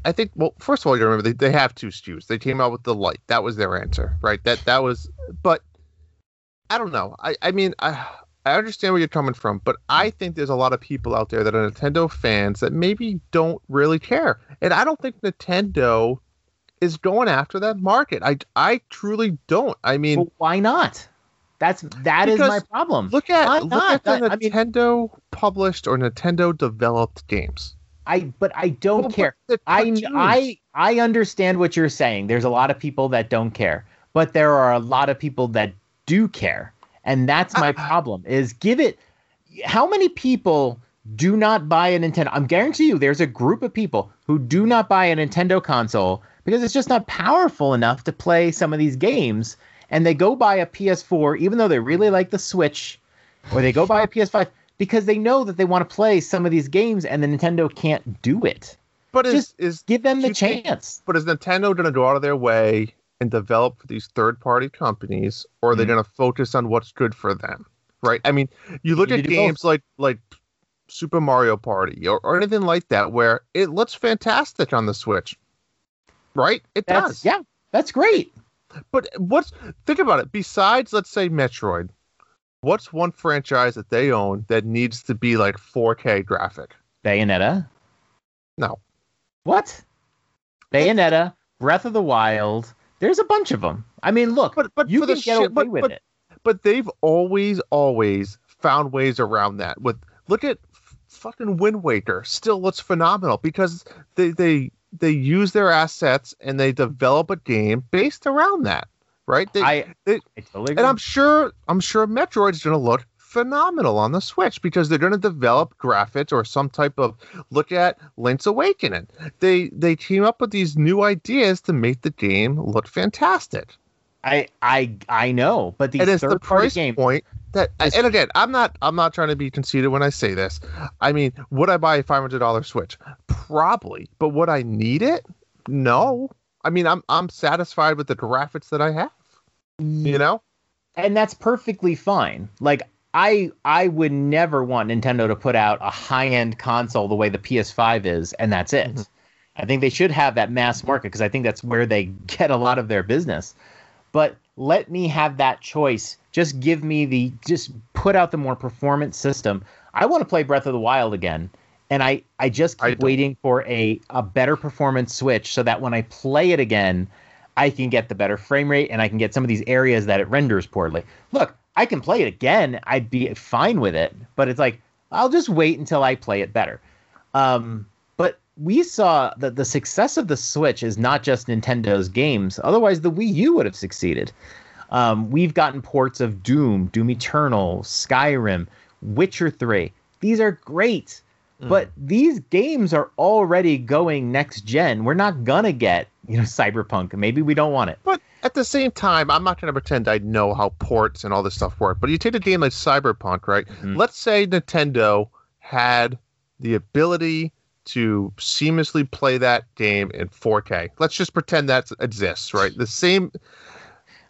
Let me take my crack cocaine over here. From the developer point of view. See it. Are they going to develop for 3 systems? And how much effort is that? Or are they going to say, guys, we don't have the span to develop now for 3 platforms? Is 3 platforms too big for these developers? Wait. What are you saying? You're saying 3 platforms like Switch as a third platform? Correct. Oh, absolutely. There's the installed base is 70 million. I mean, you're going to look at that 70 million install base. What percentage want to play Cyberpunk? And I know there's probably a couple million, right? A good percentage. Like I said, we have to stop thinking about this install base as kids or casuals or whatever. There's a lot of people that play their Switch seriously. And yeah, they're going to put it out, but they're not going to put it out if they have to do a huge effort in order to fit it onto the Switch. The Witcher 3, I think, took like 9 months to do. It took them a long time. Diablo took a long time. They had to put in a lot of effort to optimize their game and make it so it fit and make it that it performed well. And they did a great job with those. But they're not going to do that when they have to go from a PS5 to a Switch. So I'm just saying is Nintendo has to start acknowledging that they have such a big base and they need to have 2 SKUs. Give us a system that has some extra performance. You don't have to make different Joy-Cons, which you should do anyway. You don't have to make it really super different. What you just have to do is say, give it more RAM, give it more processing power. And yeah, you might have to test it on both systems. But look, Xbox has the Series X and the S. I want one. I'm not saying I don't. I want one. I'll buy it. It needs to still be handheld. That's all I'm going to say, Nintendo. Don't F that up. Has to be handheld, or else I will not buy it, probably. Yeah. Yes, I will. Okay. I will. Right. Let's be honest. Okay. Number 10. We had a indie showcase direct since last time we recorded, John. Good. Let's talk about some things that maybe jumped out at us. I mean, first of all, super excited. Super Meat Boy Forever. It looks fantastic. Would you still love me if I told you I did not play the first one? Oh, you haven't played the first one? You were like super into this one. It seems like a game I can be into. So I have heard like Super Meat Boy Forever has generated levels. I don't know everything about it. I'm trying not to get all the details, but there are generated levels. So there are thousands of levels. And that's why it's called Super Meat Boy Forever. The first game did not. So first game's really hard. But you know, there's a finite number of levels. I wouldn't say you have to play Super Meat Boy before you play this game. No, I wouldn't. You can brush up on the story in about 60 seconds. But yeah, I'll be curious when this game comes out and I get to play through it. Like how much of it, like, yeah, you really want to play that first one though. That was really good. I am super excited for this. I thought this game was coming out December 23rd already. And then Justin Masson enlightened me to the fact that was only for PC. And I was like, no, but the next day was the indie showcase. And then they said 12/23 and it was like, okay, good. I mean, and what a great day to come out with. my vacation starts December 23rd, that evening. Yeah. And it's like, oh my God, this is my my little happy week and a half vacation game. So is this is like your game for that week? I'll have 2 games. I'm going to play this one, and then I'll probably do a story-based game. I like to switch. I think you should. You can't play Super Meat Boy for like 3 hours in a row. That's what I figured. Need to take a break. Yeah. I think you should jump on Phoenix Rising with me. I'm waiting for that on a better console. Oh my God! What's wrong with? Who are you, dude? We just talked about this. The swoon. The swoon is here. Dead. I am just waiting for games. I don't want to play these highly compromised games anymore. Give me my Pro. Right. I am super excited about Spelunky. That is a game I have been screaming for. So this game was built on, I believe it's called Game Maker. Okay. It's one of those little toolkits. Mm-hmm. And a couple years ago, they ported Game Maker to the Switch. And we know that because that was what Undertale was on. So Undertale, when they announced they were coming out, they said, oh, we'll be out in like 6 months. That was because Game Maker wasn't going to be out for 6 months. So Spelunky's on that. It's like, Spelunky is such a popular game. I don't know if you know much about it. It's a roguelike. I think it's definitely one of those games where when you die, you really do start from the beginning again every single time. I've never played this game. I'm not a PC gamer. But I've been dying for this one to come out. The good news is I heard it on NVC this week that this is not a sequel type thing going on. Tom Marks, thank you, Tom, said you don't have to play Spelunky 1 before you play Spelunky 2. He said Spelunky 2 is just a better version of Spelunky 1. It has some co-op and stuff like that. So you do not need to buy Spelunky 1. Just buy Spelunky 2. All right, I definitely plan on playing this. I got super excited. Yes. I just sent you a game in our Discord chat because this reminds me of a game that I fell in love with a long time ago on the PC. Back in elementary school, we used to have time to play games, and this was it. It's called Montezuma's Revenge. This is an Atari game. It's amazing, John. And if you look at it, it's just like it blew my mind back then, graphically wise. I mean, pretty much play Indiana Jones going through a tomb, and this is Spelunky, but 30 years ago. Did you ever play Spelunker, which is like the real spiritual inspiration for this game? I loved Spelunker. It was on the NES. And by today's standards, we would say it was a shitty game. But man, I rented that game so many times. I loved it. You should try that one. It's super cool. So Spelunky, that comes out in February? No, I think they said the summer. It was really long time. Right. Yeah. I was surprised. This is built on Game Maker. I mean, you got to change some dialogues and stuff around and test, but like summer is a long time. Like, come on. Especially the reason why you build. I have a feeling there'll be some good Nintendo published games coming out in the spring, so we'll have to see. Gonna be a lot. Of course, Among Us is now out. That got dropped during this showcase. Cyber Shadow, Johnny, you excited? This seems like your cup of tea. This is the Yacht Club's published game, and they're not the developer, but they're the publisher. And it kind of looks like a Ninja Gaiden. A lot of us have been excited for this game for a while. It's not a new announcement, but they didn't have a release date. Super excited for this one. This might be a day one. I just love these retro-looking games that aren't just retro-looking, but done well. I will look at some reviews. I will look at some scores before it comes out just to see, because Shovel Knight's obviously great. All the games that Yacht Clubs makes in that Shovel Knight universe are great. But this is developed by somebody else.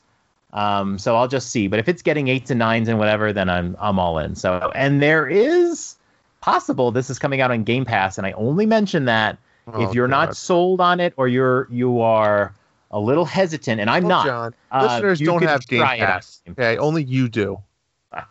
A lot of Jesse has. No, but I'm saying it's a great place to try it. You can try it on Game Pass. I'm going to buy it on Switch because I want to sit there for hours and hours and hours and play it. But if you're not sure about it, then maybe you can play it on Game Pass and see if you like it. So that comes out end of January. Next one, Grindstone, which is getting a lot of praise. It's a puzzle-based type game, a little bit unique. So I'm a little upset on this one because I heard it was out on a mobile So Yeah. I figured this would be a perfect game for me to play mobile. Because I like playing games mobile, and it's supposed to be a touchscreen base, so it works well. So I went on the Apple Shop to download it. It's on Apple Arcade, John. Do Ugh. you know when games are on Apple Arcade, certain ones you can't buy them? I was willing to spend $5 for it, whatever. You can't. Isn't It doesn't that allow weird? you. Yeah. They So don't I want guess I'd have Apple. to sign up for Apple Arcade. It's what? How much is that? $5? It's only $5 a month, so it's really super cheap. But if you don't want to have like 7 services, I totally get it. Not wanting to. I just have wanted this to one. buy the game for $5 and play it. Yeah, And if it took me a month, a day, 2 weeks, 3 months, who cares? Yeah. No, Um, I agree. I'm actually going to get Apple Arcade, and I'm going to play this one on my device. I was going to buy it on Switch, but it just got me off my butt to get Apple Arcade. So this is supposed to be one of the great puzzle games. So this is must play for me. Another one was Finding Paradise, which comes out spring of 2021. So who knows? That could be in 3 months. The reason why this is notable is this is the sequel to the Moon, which is the game I'm playing right now. Wow. Okay. So depending on how that goes, I might be very interested in this game. So I don't know much about this game. I'm not going to know much about this game, but if I like To the Moon, then I'll be buying Finding Paradise. Number 9. Drew, how would you fix it? Well, Here are the rules. I'm going to name a game, and we're going to talk about if you could go back and tweak it. Let's say we're going to give the dev team 3 more months. What would you do to make this game even better? And I want you to talk about game design, maybe the graphics, the mechanics, controls, gameplay, sound, anything. sure. And sometimes I'm going to throw out a game that is particularly shitty. And sometimes I'm going to put out a game that's pretty good. And we're going to say, how can we make it better? And for this episode, I'm going to throw out to you Super Mario Party. Ooh. Drew, Well, John, I am what would a you do to make this better? Huge Mario Party advocate. I would say Mario Party may be in my top 3 franchises of all time. Ugh. So I've been around, some may say. Super Mario Party it's actually a fabulous game. They did a really good job with it in my eyes. Straight from the interactive, like, I guess, map, you could call it, or the lobby area where you go to the different screens. The game visually looks stunning. I truly believe. I think the obvious thing I would say, as everybody would say, the lack of boards, I think it hinders the replayability factor a little bit. And I think the boards themselves are a little lackluster. Some of them are very small. Even the last one you unlocked there is nothing special. I truly believe this was something that was supposed to have maybe some DLC and something happened along the way and it never did, because you have a plethora of characters. There's tons of characters to choose from, but just not a lot of maps. Doesn't make sense. One thing I'd like to change from a gameplay point of view, or add rather, if they were going to have such few maps, I think it was Mario Party either 2 or 3.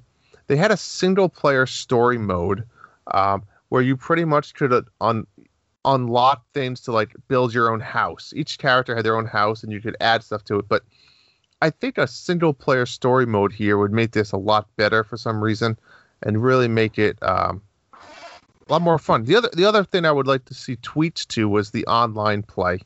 There's a lot of solid multiplayer games, but I would love to see more of some online ones. I mean, we played that baseball one a while back. That was a blast. But Mario Party has been known to have some of these extracurricular games that really stand alone. I mean, I remember a volleyball one that used to be fantastic. There's just a lot of these ones that they've done. So I think it's missing either that element with an online feature, or they needed some type of single player mode to really draw me back into it a little bit more and have some more unlockables. That's what I like to see, more secret unlockables. Yeah, I think that goes to the campaign that you were talking about too, having some kind of campaign mode where I can play by myself and have something to do and maybe unlock some things. I know they had the unlockable characters. I don't remember that being super engaging, but No. but I mean, it was pretty good. It just, that wouldn't be my big one, but I agree with you on the boards. I mean, we only have still 3 boards. I think 4. And is it 4? Nintendo's been doing a lot of free DLC for their games lately too, and I'm shocked Mario Party hasn't gotten that, because if they added just a couple boards, everybody would be loading up Mario Party again to play some more. Yeah. I mean, I think found that it's even shocking. to the point you could charge people, John. I hate to say it, but if you gave me like a pack of a new level and maybe one character that goes with that level, or two characters for $5 or $3.99, I agree it should be free at this point, but I think people would pay it. I mean, I would. Yeah, I don't know if I would, but yeah, you'd get people that would. I want to see you know what, I forgot the name of it, is that the canoe game where you play with your kids, the Rapids. Rapids. I'm well aware of that one. I really liked the Rapids, and I was so excited for that when it came out. And I quickly found after like even just a couple of playthroughs, like it was already getting very repetitive. There's a much smaller pool of games you can play. It got super repetitive. And then it was really like you have to hit all the branches and hit all the endings. So you had to play like 8 times. Yep. And I don't know. I just felt like if it was just a little bit more, maybe if they randomized the pathways and randomized maybe the games too a little bit, just made each game more of an adventure. It was just every game was a predictable set of branching paths. That's a great idea. Like, why not do like maybe even if you did 3 of those, and maybe one keep as the River Rapids, maybe one is like a Mario Kart themed with again different roads, and then you'd have a third one, whether it was freaking swinging from trees like Donkey Kong. I don't know, something. But you definitely could make same style of play, but like I want to see it procedurally generated, where you don't even see the map until you're getting there, you're like as if you're on a rapid and you don't even know what's approaching. Just so it's different every time. Maybe throw at me some weird, crazy level. Maybe throw me a level where only 2 of us play. It's okay.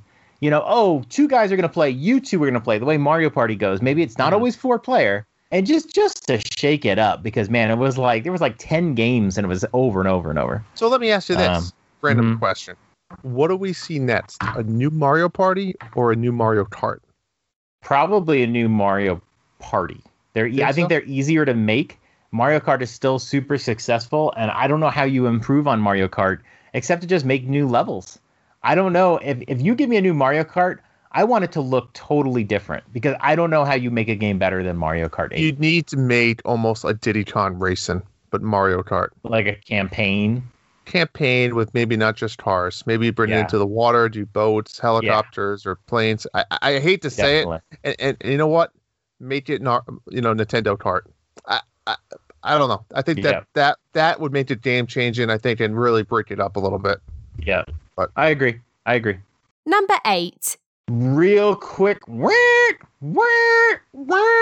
not much a topic, but I just wanted to point out, Drew, February 12th, we get Super Mario 3D World and Bowser's Fury. I think we're both very excited about that one. I am right now, unless something else better comes out. But that is on my doctrine to play. And it's going to be here before you know it. It will be. 11 days after that, February 23rd, Persona 5 Strikers. As if you wanted to play a Hyrule Warriors type game again. I have to say, though, the trailers make it look a lot smoother than I've seen in Hyrule Warriors, but we'll see. And then 3 days after that, Bravely Default 2. That's a day 1 play for me. But the reason I bring this up is within 2 weeks, we are getting those 3 games. And there are going to be a lot of busy Switch owners John, in give me February. A 20-second pitch on why I should play Bravely Default 2. Because Bravely Default is one of the best RPGs I ever played. And from what I know, you do not have to play the first 2 games. It's going to take place in the Bravely Default universe, but this is a second new story. The first game related to Bravely Second. So you can play this game and not feel like you had to have played the previous games. They are just so much more. They're just so much fun. They're not too overcomplicated, and they have these beautiful settings. And these are the developers who made Octopath Traveler. So it's going to look beautiful, something to enjoy, a nice RPG. I've been waiting for Octopath 2, something on that exact engine with maybe not the 8 storylines. I cannot wait for this one, but I'm a huge fan of both Bravely games. These are games I go back to So I am super excited. The music is so good. Can't wait. Maybe it's not out of the question. It's probably going to keep me from playing Super Mario 3D World and Persona 5, honestly, but I'll probably want to play Persona 5 at some point. So, but yeah, keep your calendars set up for this. The Month of Love. Number 7. All right, folks, it is that time this week to go over some listener questions. First question here from Metro Dragon 101. Did you dads feel like we jumped into the next gen console too soon? With the problems PS5 is having, the lack of first-party games at launch, and the possibility that these consoles won't be in stock till March. This is probably the jealousy in me talking, because I am not getting a PS5 anytime soon. With us still in this pandemic. I don't think we're ready for the next-gen consoles as we think we are. This is a tricky one. John, do you want to go first? Yeah, real quick answer here. No, it's not too soon. These consoles came out in 2013. It's actually way overdue. So we're talking a 7-year gap between console launches. Now, we did get the PS4 Pro and the Xbox One X, so you can say we did get an iteration, but the PS5's controller is so advanced, very cool to see. Maybe the Series X doesn't bring much, in terms of new. It's just a better performing console. It doesn't really have any big differences. But I think from an Xbox point of view, they've done a good job with their architecture in that you do not need to upgrade. The Series X is almost like just a new hardware iteration, but a lot of these games are all going to be on an Xbox One anyway. So it's like the Xbox One family. I can tell you one thing, though, Drew, we already mentioned this, but the next gen can't come soon enough for Nintendo. That is true. As far as too soon, no, I agree with John. I don't think it's too soon. And to your point, John, it's almost like you look at it as a computer or laptop. I've had multiple laptops over my lifetime, and then there's nothing different about them. They're just upgrading, the internals a little bit better and better every time. So I think that's what they're doing here. I don't think Xbox or PlayStation is in the market of intervention, kind of like Nintendo is. It's more of just upgrades and upgrades. So I'm not shocked there. I do agree with Metro Dragon on the point of the lack of first party games at launch. And I think what his point was maybe is this: there seems to be a lot of issues. They relied heavily on Cyberpunk.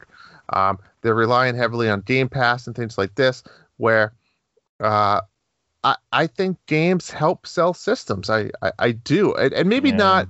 I think at least at launch. And I think the point of not having stock, I think actually somebody said on the Nintendo Dads last week where whoever wins this console wars is going to be whoever has the most stock. As simple as that. People are home. They want to play video games and they need stuff. So that's also could be a marketing tool in Nintendo right now is they don't want to push out a second console if they're going to not have enough stock. The Switch is selling. So why confuse the audience with another console where they're going to be limited on the stock, where, as you know, with the pandemic, it's hard for manufacturers to produce these things. So I wouldn't be surprised if Nintendo maybe was supposed to announce something already this year, but due to this, they figured we're going to wait because we want to be able to make sure that people can buy what they want. So that's just my take. Great question. Okay. Next one here is from Chris HL94. He says, I enjoyed your NHL 94 discussion the most, I believe he said about last week. As for future shows, I'd like to see more sports gaming discussions. All-time favorite sports games, sports that would get Mario treatment, why EA Sports won't make games for the Switch, or can the Switch handle online player versus player sports games?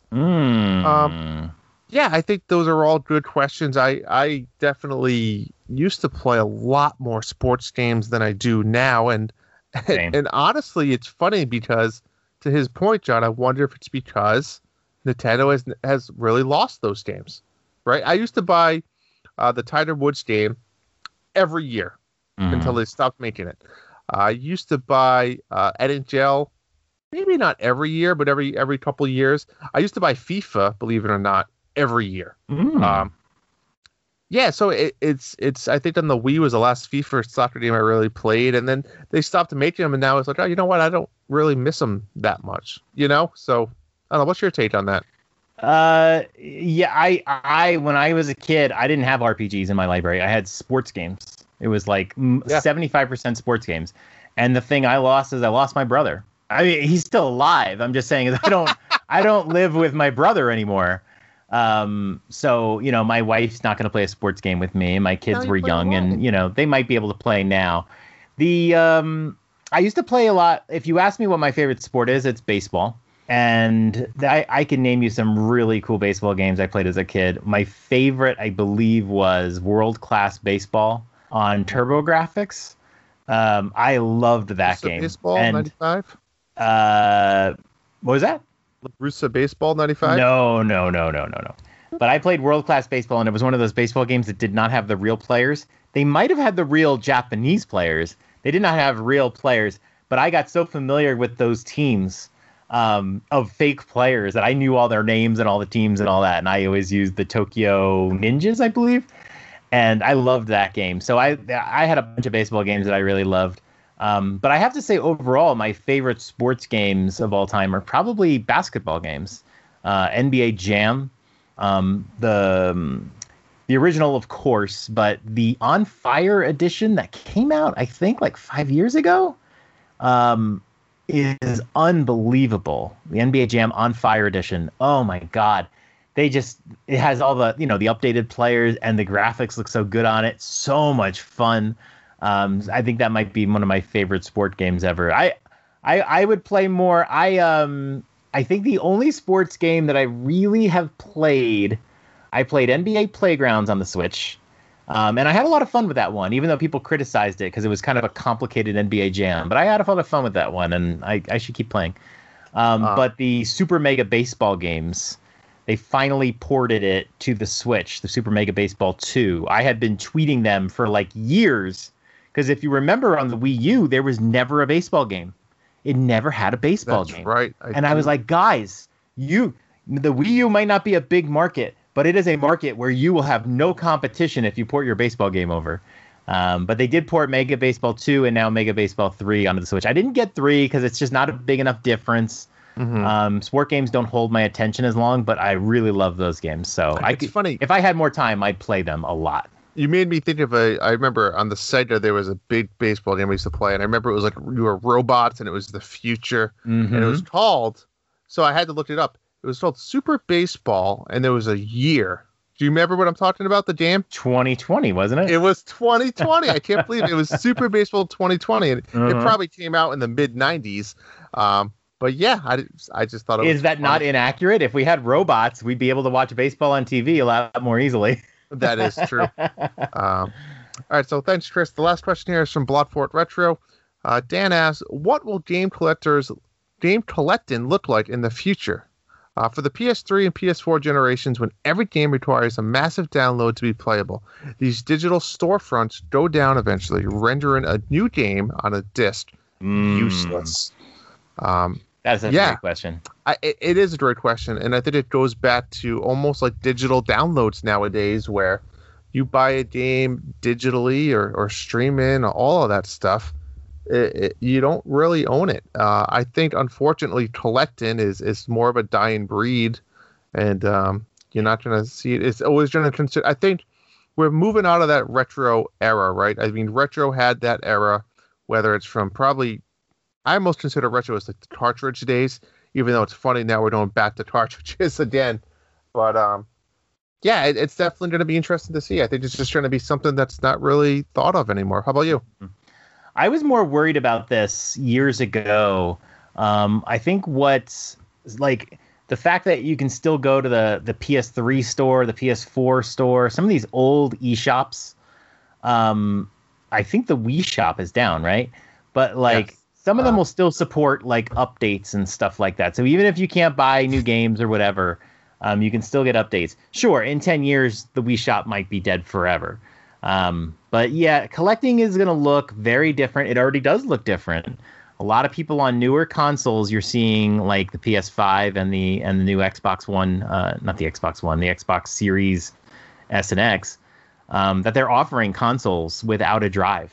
And that's alarming because we really haven't seen that before. We've seen iterations of hardware where they took the drive. We saw the PSP get rid of their drive.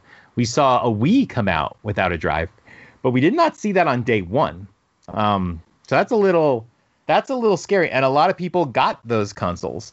And a lot of people now will buy their games digitally. They even the Nintendo dads, and these are old dads, right? Mm-hmm. They're buying their games digitally now. And I think the biggest problem that we're seeing is even if you buy a game, and I think that's the crux of Dan's questions here, is that even if you buy a game physically, is it really physical? True. We've seen so many Switch games where they come out physical, but you need a 20 gigabyte download, or they come out with a patch and there's a lot of redundant code that you have to download. And that's what we've seen. And some of these games come out completely broken. And there's going to be a day one patch. Sure. But in 20 years, I might not be able to get that patch. How good is this game going to be? And I can't think off the top of my head of a Nintendo first party title, which would be unplayable if I couldn't access a patch. Mm-hmm. But I can name you a ton of third party AAA titles that are going to be useless years from now. And I think what you're going to see is those companies are going to come and go. Obviously, some of the bigger ones are going to still be around. But when you go to Nintendo and say, listen, my Cyberpunk won't load, and they're going to say, please contact the developer. Yeah. Right. And the developer's going to say, sorry, we discontinued support. Now, if it was hey, my Super Mario Party won't load, they're going to say, well, all right, well, what seems to be the problem? Like, you know what I'm saying? Like, Nintendo's just going to say, hey, sorry, guys, it's not, I can't help you. I think, and same thing with Xbox published games and PlayStation published games, etc. I think they're going to help be responsible for it. But anything else, I think you're in trouble. Yeah. Play the indies. Number 6. Cyberpunk. Look, we've talked about this a lot over the last couple weeks. Got delisted from the PS4 store. Xbox did not delist it, but they're providing refunds. I feel like they should have delisted it. The whole reason why Sony delisted it was because they didn't want a bunch of people buying it and then having to use customer service to get a return on it.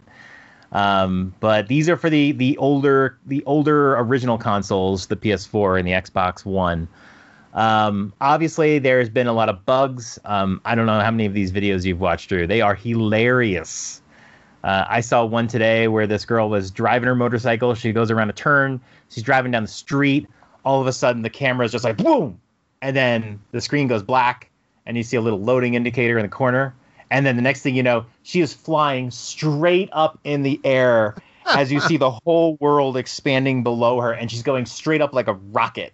Really? There has been, cars driving into the road, cars disappearing. Just a lot of fun to watch. Let's try to enjoy it. I'm gonna get back to Cyberpunk. I had started it on the last episode. I stopped. I just wasn't really interested in it. But when I get my Series X in a few weeks, I think I'm gonna give it a shot again. But I'm just gonna wait until I get the buy an Xbox. 6 months ago or so. Yeah, but I got the Series X coming. So if I'm gonna play this game, what are you gonna do with the other one? I don't know yet. I don't know. You know what's funny is when I bought it, I was thinking when Cyberpunk comes out, maybe I'll sell it. Maybe I won't like the Xbox at all, and maybe I'll just sell it. And then Cyberpunk got delayed. And then it comes out, and what is the word? Oh, it doesn't perform well on the old consoles. It's like fucking great. So it did not skyrocket in value right now. But I will say it performed well on the Xbox One X, which is the second edition of the Xbox One. So, but I'm going to wait and give it a try. There are rumors of a class action lawsuit. People, I understand you're upset. I get it. You're looking forward to this game. The trailers were certainly, most people could see their unrealistic expectations of it. This isn't the Oasis here. It's just a video game. But at worst, you paid $60 for a game that you now have to wait a few months for patches to come out. At worst, they're going to patch these systems out. Okay, I get it. You're frustrated. If they would have delayed it, you would have just waited, right? That's what you're saying they should have done. You would have been more upset. You would have been more upset that it got delayed than you are now. Exactly. But there is no need to drag lawyers and litigation into a class action lawsuit when Cyberpunk is already, the CD Projekt Red is already saying they're going to fix it. Listen, okay? The internet is an evil, dark place that has ruined many things in life. This is a perfect example of one of them. Yes. And the only people that will win will be the lawyers. That's it. They're going to reap the rewards. You will not. You will get a little tiny bit of money for your mental damage. Like, let it go. Just play a different game for a while and let it go. How many hundreds of hours are you going to invest into this? Is it physically unbeatable?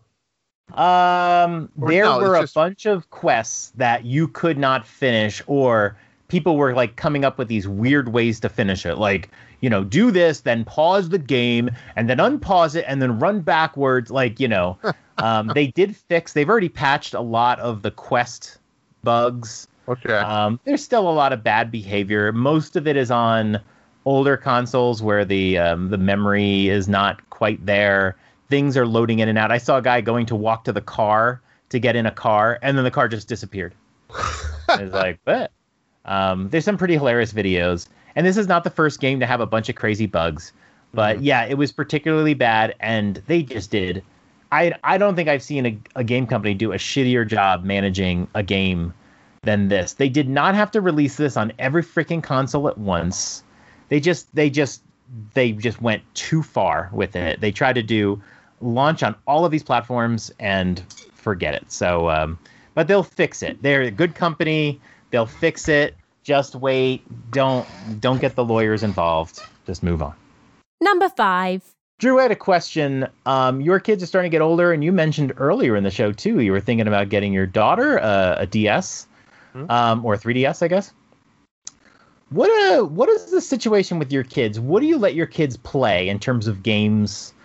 Where do you draw the line on like some particular game? Like, obviously you're not going to let them play Cyberpunk, but what games do you kind of hold back from them, or what do you encourage them to play, like as in terms of education? And how do you keep it under control? This is the thing I have the problems with. How do you keep it under control so that they're playing, but it is leisurely? They're not investing tons and tons of hours into it, and it's not distracting them from schoolwork and that sort of thing. Yeah, absolutely. It's interesting segment. My kids being young, my kids really don't play any console video games by themselves. Period. And that's not really because I don't want them to. I think that's just because of the way things are and then their age. Anytime we play Nintendo or Switch rather, we're playing together, right? It's family time. We're playing Mario Kart, we're playing Mario Party, we're playing Clubhouse games, Just Dance. So it's more of we're playing them together. I don't know. Maybe it's a bad parent, a good parent. It's just, I don't want them to get suckered into playing, just sitting there playing. What they do though is like almost all kids is they have a little bit of iPad time where they play stupid games. Some stupid games, but they actually play a lot of educational games as well. ABC Mouse, we have the stupid. Oh, I remember that one. Yeah. Another subscription shit that we have to pay. But yeah, they'll play that. But again, it might be like today, for example, a whole Sunday we're at home. I don't think they went on the iPad once. Now they ask, and we'll try to distract them with let's do this. To be honest, the iPad is used a lot in our household. Where let's say I'm at work and the wife's home with the kids, and like she's gonna go shower, or some within where, guys, you can play the iPad until I come out of the shower. Like something that's just kind of like. Because they're, you don't want them to do something stupid, if you're not there at that age. So, they'll definitely sit on the couch and be good kids and play the iPad. But so that's how we monitor it a little bit. I think they're getting a little bit older. Like I said, my daughter's getting to that point where I want to start maybe give her one of my old DSs, or if I already told the wife if a new Switch ever comes out soon, the old Switch goes to them. Okay. And then I'll customize it a little bit. $500 Switch Pro. Exactly. What about you? I know your kid's a little bit different situation. Yeah, my kids are 13, 11, 9. It really became a situation, too, where like a lot of their friends in school are playing games that, playing more games, watching movies that we maybe weren't comfortable with them watching. We've had to sort of let go of the chains a little bit for them, especially with my son, who is playing Fortnite now. He turned 13 and we had not let him play Fortnite or anything. And I mean, I had kind of told my wife, I said, it's a shooter, but it is not like super violent or anything like that. Yeah, I don't even know. I wouldn't even call it. Yeah, I wouldn't even call it violent. But, when she hears like gunshots and rifle, like that's enough for her. But we let him start playing Fortnite when he turned 13, and 600 hours later, he's really good at it. I was saying the story that I had asked him if he had. I was like, oh, he hasn't won yet. And he's like, oh, he's won dozens and dozens of times on his own. It's like, oh, really? Okay. But we have put like a 2-hour limit on their Switches with the parental controls. Now, how does that work? What if you're in the middle of a Fortnite game? It won't just immediately stop you. It'll tell you you're over. And I think after like 15 minutes or a half hour, it will definitely stop you. But it also reports the time to me. So I know if they're consistently like abusing that, I will know. And I think at one point it was like 2.5 hours, or it was 2 hours. And then I extended it a little bit because we've been in pandemic times. And honestly, they had nothing to do in the summer when they can't see their friends. What am I supposed to do? Say you can only play for 2 hours a day, and then you got to figure out what to do for the other 12 hours of the day. Yeah. So I let them play a little bit longer. Now, how is he with like the V-Bucks and all that other stuff? Is he constantly asking for money or? No, he's not, because from time to time I'll actually give him V-Bucks without him even asking. Oh, that's cool. I'll just say, okay, here's a gift card. Get yourself something or whatever. Because if I give him he likes to use that. So my son, who's 13, he's really good at games. I mean, he's really good at Fortnite. He's good at whatever game he plays. But he enjoys Spider-Man as well. He's not just totally into Fortnite. But yeah, we try to limit them. My daughter doesn't play that much yet. It's not a big issue. And they play on their iPad a lot as well. It's just right now it's just a little different because there's nothing else they can do. They can't play with their friends. But yeah, like when my son gets his PS4, there's going to be parental controls, and I don't know if he's going to play his Switch Lite anymore. I honestly don't think he will. But I'm going to lower that down just to be sure. But I'll put parental controls in the PS4 as well. I don't want him playing all day. But yeah, it's tricky. My wife is definitely more sensitive about violence. Like she doesn't even like cartoon violence or whatever. She's definitely more sensitive to it. I'm okay with pretty much everything. I don't like shooting and I don't like, whatever, but I don't care about the blood. Like Mortal Kombat to me is perfectly fine. It's a fighting game and there's blood. But I don't see it as super violent. I think it's more like cartoony, ridiculous. But the newer Mortal Kombat games, no, I wouldn't let them play 7, 8, 9, or 10 or whatever. But Mortal Kombat 1, 2, or 3, I don't see those as a big deal anymore. Maybe back in our day they were a big deal. But Elvis Presley was a big deal with his hips, back in the day. Like times change, so so we do manage it, but like. I can't remember. I think I told you this story, but I was playing Cyberpunk, and I had my door closed in my office, and my son, my 13-year-old, he knocks on the door. And if it was my other kids, I'd be like, I go like this. I go, no, right? And so Cedric comes to the door, and at this point, I'll let him see anything. He's been playing all these games. Yeah. So I'm like, come on in. And I'm playing Cyberpunk. And I swear to God, he was in the room for like 2 minutes. Every line of dialogue was like, fuck you, bitch, fuck, bitch. And I'm just like sitting there going, I've already had to go through this pain. Drew, you'll go through this too. When you're watching something with your kids and there's cursing and you're like, this is awkward. And I'm dreading watching like a sex scene in a movie with my son. But like not only all the cursing, but this is early on in Cyberpunk where you pick up this woman who's completely naked and you're carrying her in your hands like on the boob and you're carrying her, and I'm just like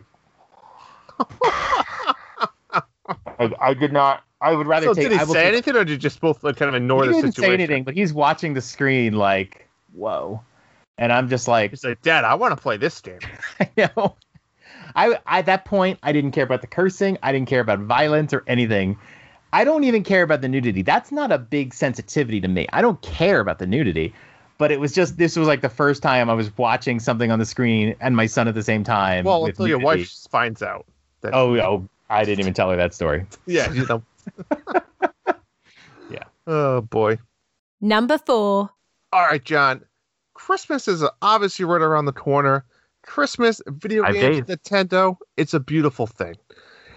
My question for you is there anything out there that you always ask, like a reoccurring Nintendo gift or related item that maybe you just never get? But it's always like, I want that, but I don't want it enough to go out and buy it myself. No, I thought about this question a lot.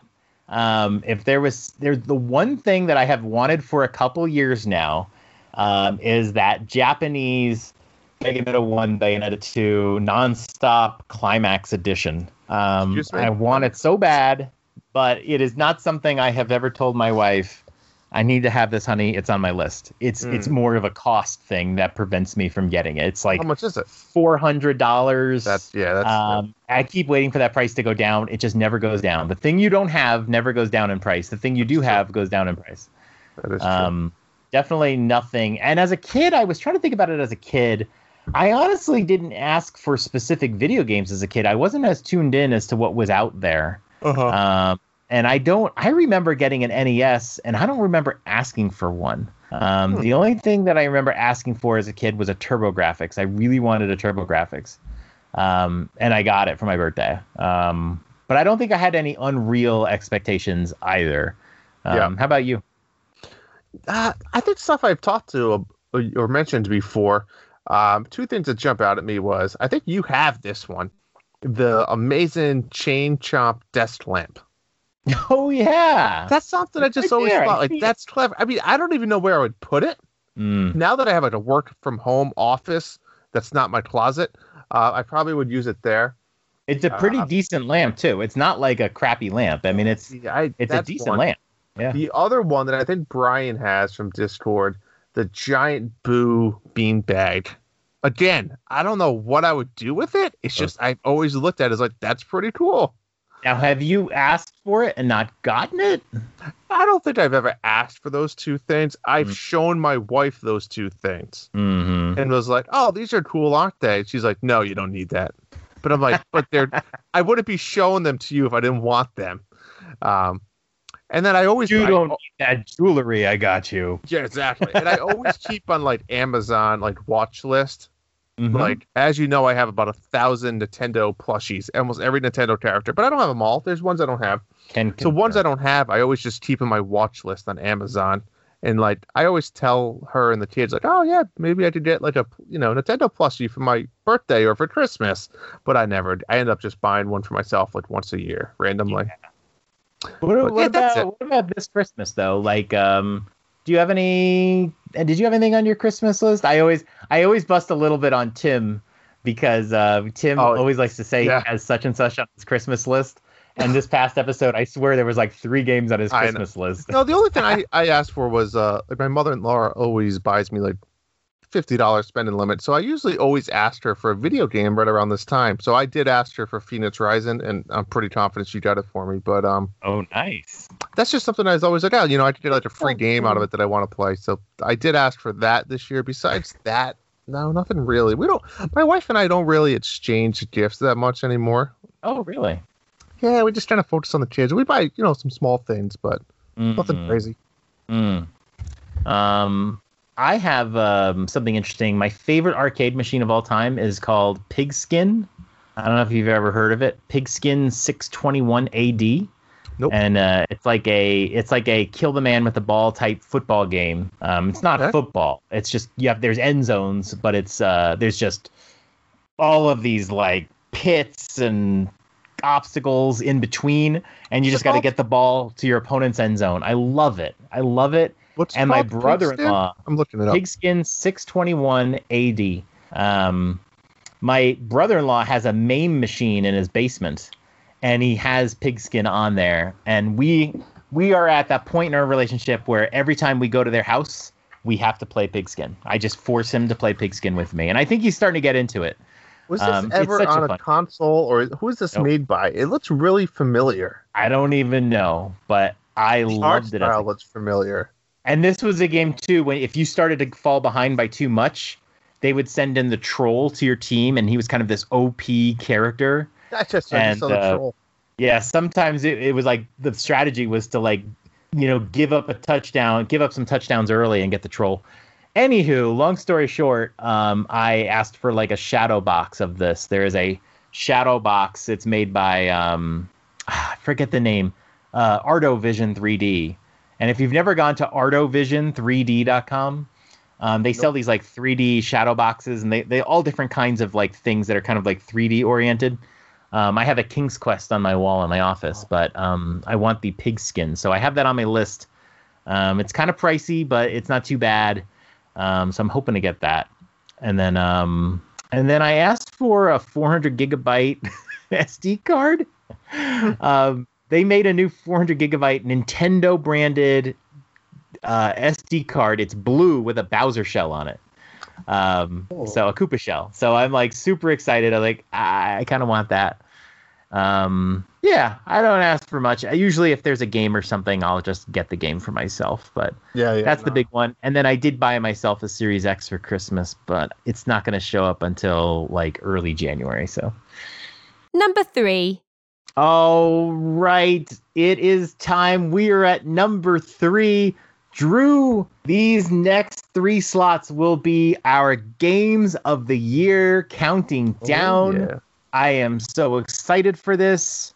There have been a lot of games played this year. Drew, I have played a ton of games thanks to lockdown. I did not play as many as you. You haven't played, but you've gone deep. You go deep. I go broad and hard. That's what she said. I've played from 3 different consoles this year. I don't know if I mentioned this. I am super happy that I'm shedding my PlayStation away, though. It's too much when you have 3 consoles. Well, you 2 don't consoles cheat. Is too much. Don't cheat. Yeah. I mean, well, I'm going to be cheating only with my Xbox. But anywho, number 3. So we're going to be counting down 3, 2, 1. So what was your 3rd favorite game of the year and why? Tell me, Drew. 3rd favorite game, believe it or not, you're going to maybe be a little shocked. I'm going to go with Hades. I thought hard about this, and it wasn't going to be on my list, but, I had my differences with it, right? I still think there's improvements that could be made with the game, but I look back at how many hours I put into it, the enjoyment for it, and I just, I thought it was obviously well done, and obviously the world did because, it won Best Action Game, etc. And it was good. I really did it. I enjoy it. So Hades. Good choice. Good choice. My number 3 game of the year is going to be The Last of Us Part 2. I actually did play The Last of Us this year for the first time, but obviously it didn't come out in 2020. But Last of Us Part 2 did come out. I talked a lot about this before, but I'll say it again. It is the best story I have ever seen in a game. If not the best story, the best way to present a story. And I certainly cannot tell you how they present it, but the way it is presented through the game is incredible and something only a video game can really do. So for that reason, I mean, obviously the graphics, the sound, they do such a good job. And I mean, everything. The Last of Us is a series that will ruin games for you because you will see other games come out and you're like, this doesn't even Control, which looks amazing, can't touch The Last of Us, let alone Last of Us Part 2. So they've done such a good job. They're so far ahead of the industry with these games. Incredible. Certainly worthy of being a game of the year, according to the Game Awards, but it's my number 3. So you picked a non-Nintendo game. I'm going to do it, man. I'm going to do it. with you. Gonna do it. All right. Number 2. All right. Our number 2 game of the year. John, you want to lead this one off first, or you want me to? Yeah. I'm going to go with Hades here. Wow, Hades, all right. Hades takes position number 2. This was an incredible game by a little indie developer. I went to town playing all of their games. So I played Bastion, Transistor, but after playing those, as much as I did love Transistor, Hades is so far and away their biggest achievement. So incredible, and I put in so many hours trying to do completion stuff. I'm not even close to completing this game, and I will come back. I'm kind of hoping that DLC comes out for this in 2021 to help, give me some new things to do while I try to do some of the completion goals. Because some of these completion goals are like, get all of the power-ups for a particular weapon. And I'm kind of like, I don't feel like running through with that weapon. But, give me some DLC and I have a new reason to do it. Absolutely incredible game. And it's a roguelike, and you got to play through it so many times. It just never got boring. It never got boring. You were always hoping to find some new item that you can unlock, or, oh man, so much fun. Number 2 game of the year. How about you? And speaking of DLC, which, I wouldn't, let's all hope that Age of Calamity does not have any DLC, because I do not need to go back to that one. Mm-hmm. But my number 2 game of the year, which I think I might shock you again a little bit, and this was a game I almost didn't expect to play or enjoy, but I did. And I'm talking about Animal Crossing. Animal Crossing, by far, was not what I expected. I never really played one before. You know how much I spent on developing my town, and I was on there doing the Discord's meetups, and I was all in. I was all in on this game. I think I put well over 100 hours in it. I found myself every day waking up to go to the shop to find out, and Animal Crossing was just so polished. It was I didn't make it long. I didn't make it to the free DLC stuff, but I went hard and heavy in the beginning, just like I do in bed. And number 1. All right, Drew, number 1 game of the year. I'm going to just, before I give you my number 1 game of the year, I have not mentioned Animal Crossing. Let me just tell you that I think the true game of the year is Animal Crossing, because 2020 will always be remembered for how Animal Crossing took us away from Hell World. So it will always be kind of the true game of the year. But I treated this list as my favorite games of the year. And no game was more amazing than Ori and the Will of the Wisps. And I played it on my Xbox, but it is on Switch now, so maybe I should am play not that. A cheater. Yeah, that is a great one. It's not long. I think they're all like 20 hours or under. I think it's like 15 to 20. It's definitely a game you should play the first one though first, so I wouldn't go right to the second one. But man, oh man, I loved the first game. I had been hearing for years, well, not years, but a long time about how great that game was for Xbox. And I was like, it was always on that list of Ori and Cuphead as the 2 games that I wanted to play on Xbox. That's it. There was no other games, just those 2. And then we actually got them both on Switch, which was great. And I played Ori, the first Ori, on my Switch. That came out on the Switch, and I played on Switch. And I remember I started playing that game and was like, this isn't really that big a deal. Like, Xbox people just don't have games like this. By the end of it, as I'm sitting there in tears, I was like, that was one of the great game experiences of my life. Wow. And then when Ori 2 came out this year, one of the big reasons why I got the Xbox was that I could play it on Game Pass, because you couldn't play it on the Switch, and they had said it wasn't coming to Switch. It is now on Switch, but I can say it is the greatest Metroidvania I've ever played in my life. Also reduced me to tears. The 2 of these games are absolutely incredible, and Ori 2 being a 2020 game, far and away my favorite game of the year. How about you, Drew? I am dying to know your number 1. You don't know this yet? Surprised you don't. I don't know. We have a note sheet in front of us, and we didn't give away our answers, but we used underscores to remind us of what we put, and I cannot figure out what Drew's is. I'm shocked. It's a lot of words. There's like 6 lot of words. What was Drew's favorite game? I honestly thought this was the same game as your number 3. Because the way you wrote it. But this game, I about 98% completed it. It was a monthly Mayhem game. It was a bonus special game. I'm talking about Paper Mario and the Origami King. Wow, forgot about that one. That's another probably top 3-ish, top 5-ish franchises for me. And I thought they nailed it. It was witty. It was fun. It was colorful. This was another game I talked about graphically that Nintendo just hit out of the park the way they meant to do it. It was definitely still unique in a way where it had the classic Paper Mario feel, but it added tons of new elements. The level design was awesome. It was nothing like any other Mario game that you played. It was all brand new, fresh ideas. Absolutely perfect. This will go down as one of my favorite games on the Switch, I think. And we had a blast. Everything about it. Yeah, we had a blast. It was a lot of fun. That was a lot of fun, and doing the 100% completion, definitely worth it. Even if it's a little bit of a grind at times. Yep. It is fun to find all the little hidden items. Yeah. It really stretches, every area of the world. I think the only achievement I didn't do was go back and play the game show. Remember you had to redo it? Oh, God. Yeah. Yep, that's the only thing I didn't redo. Oh, that was brutal. But wow. Well, great. Look at that. Game of the year for me, Ori and the Will of the Wisp. And for Drew, Paper Mario and the Origami King. Both available on the Switch. Go get them if you haven't played them before. Absolutely. Oh, man. What an episode, Drew. What fun. Great fun. So, John, what do we got going on over the next couple of weeks here?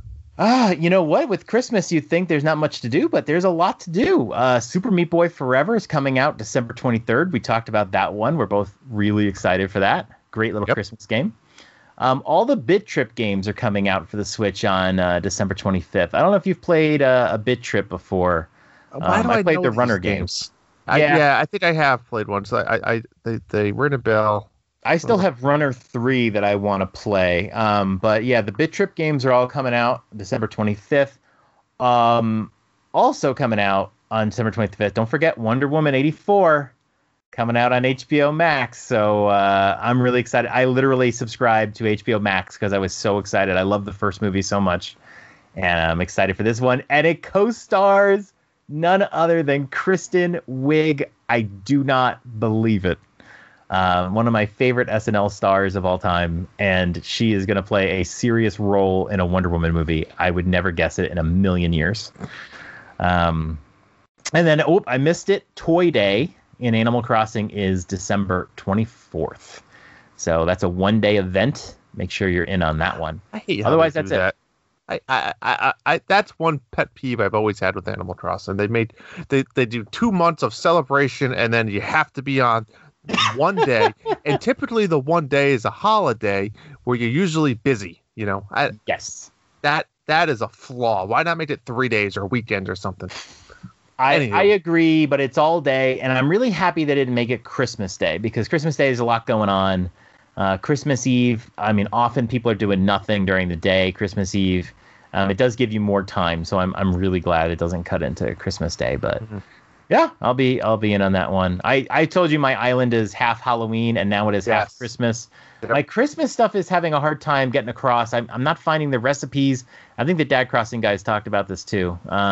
Oh, really? And there's not as many things to decorate your island with right now. They're kind of focused on toys. But yeah, I'm trying to get that. I need to get a whole bunch more toys to decorate with, and then they have these little ice trees, which are really cool.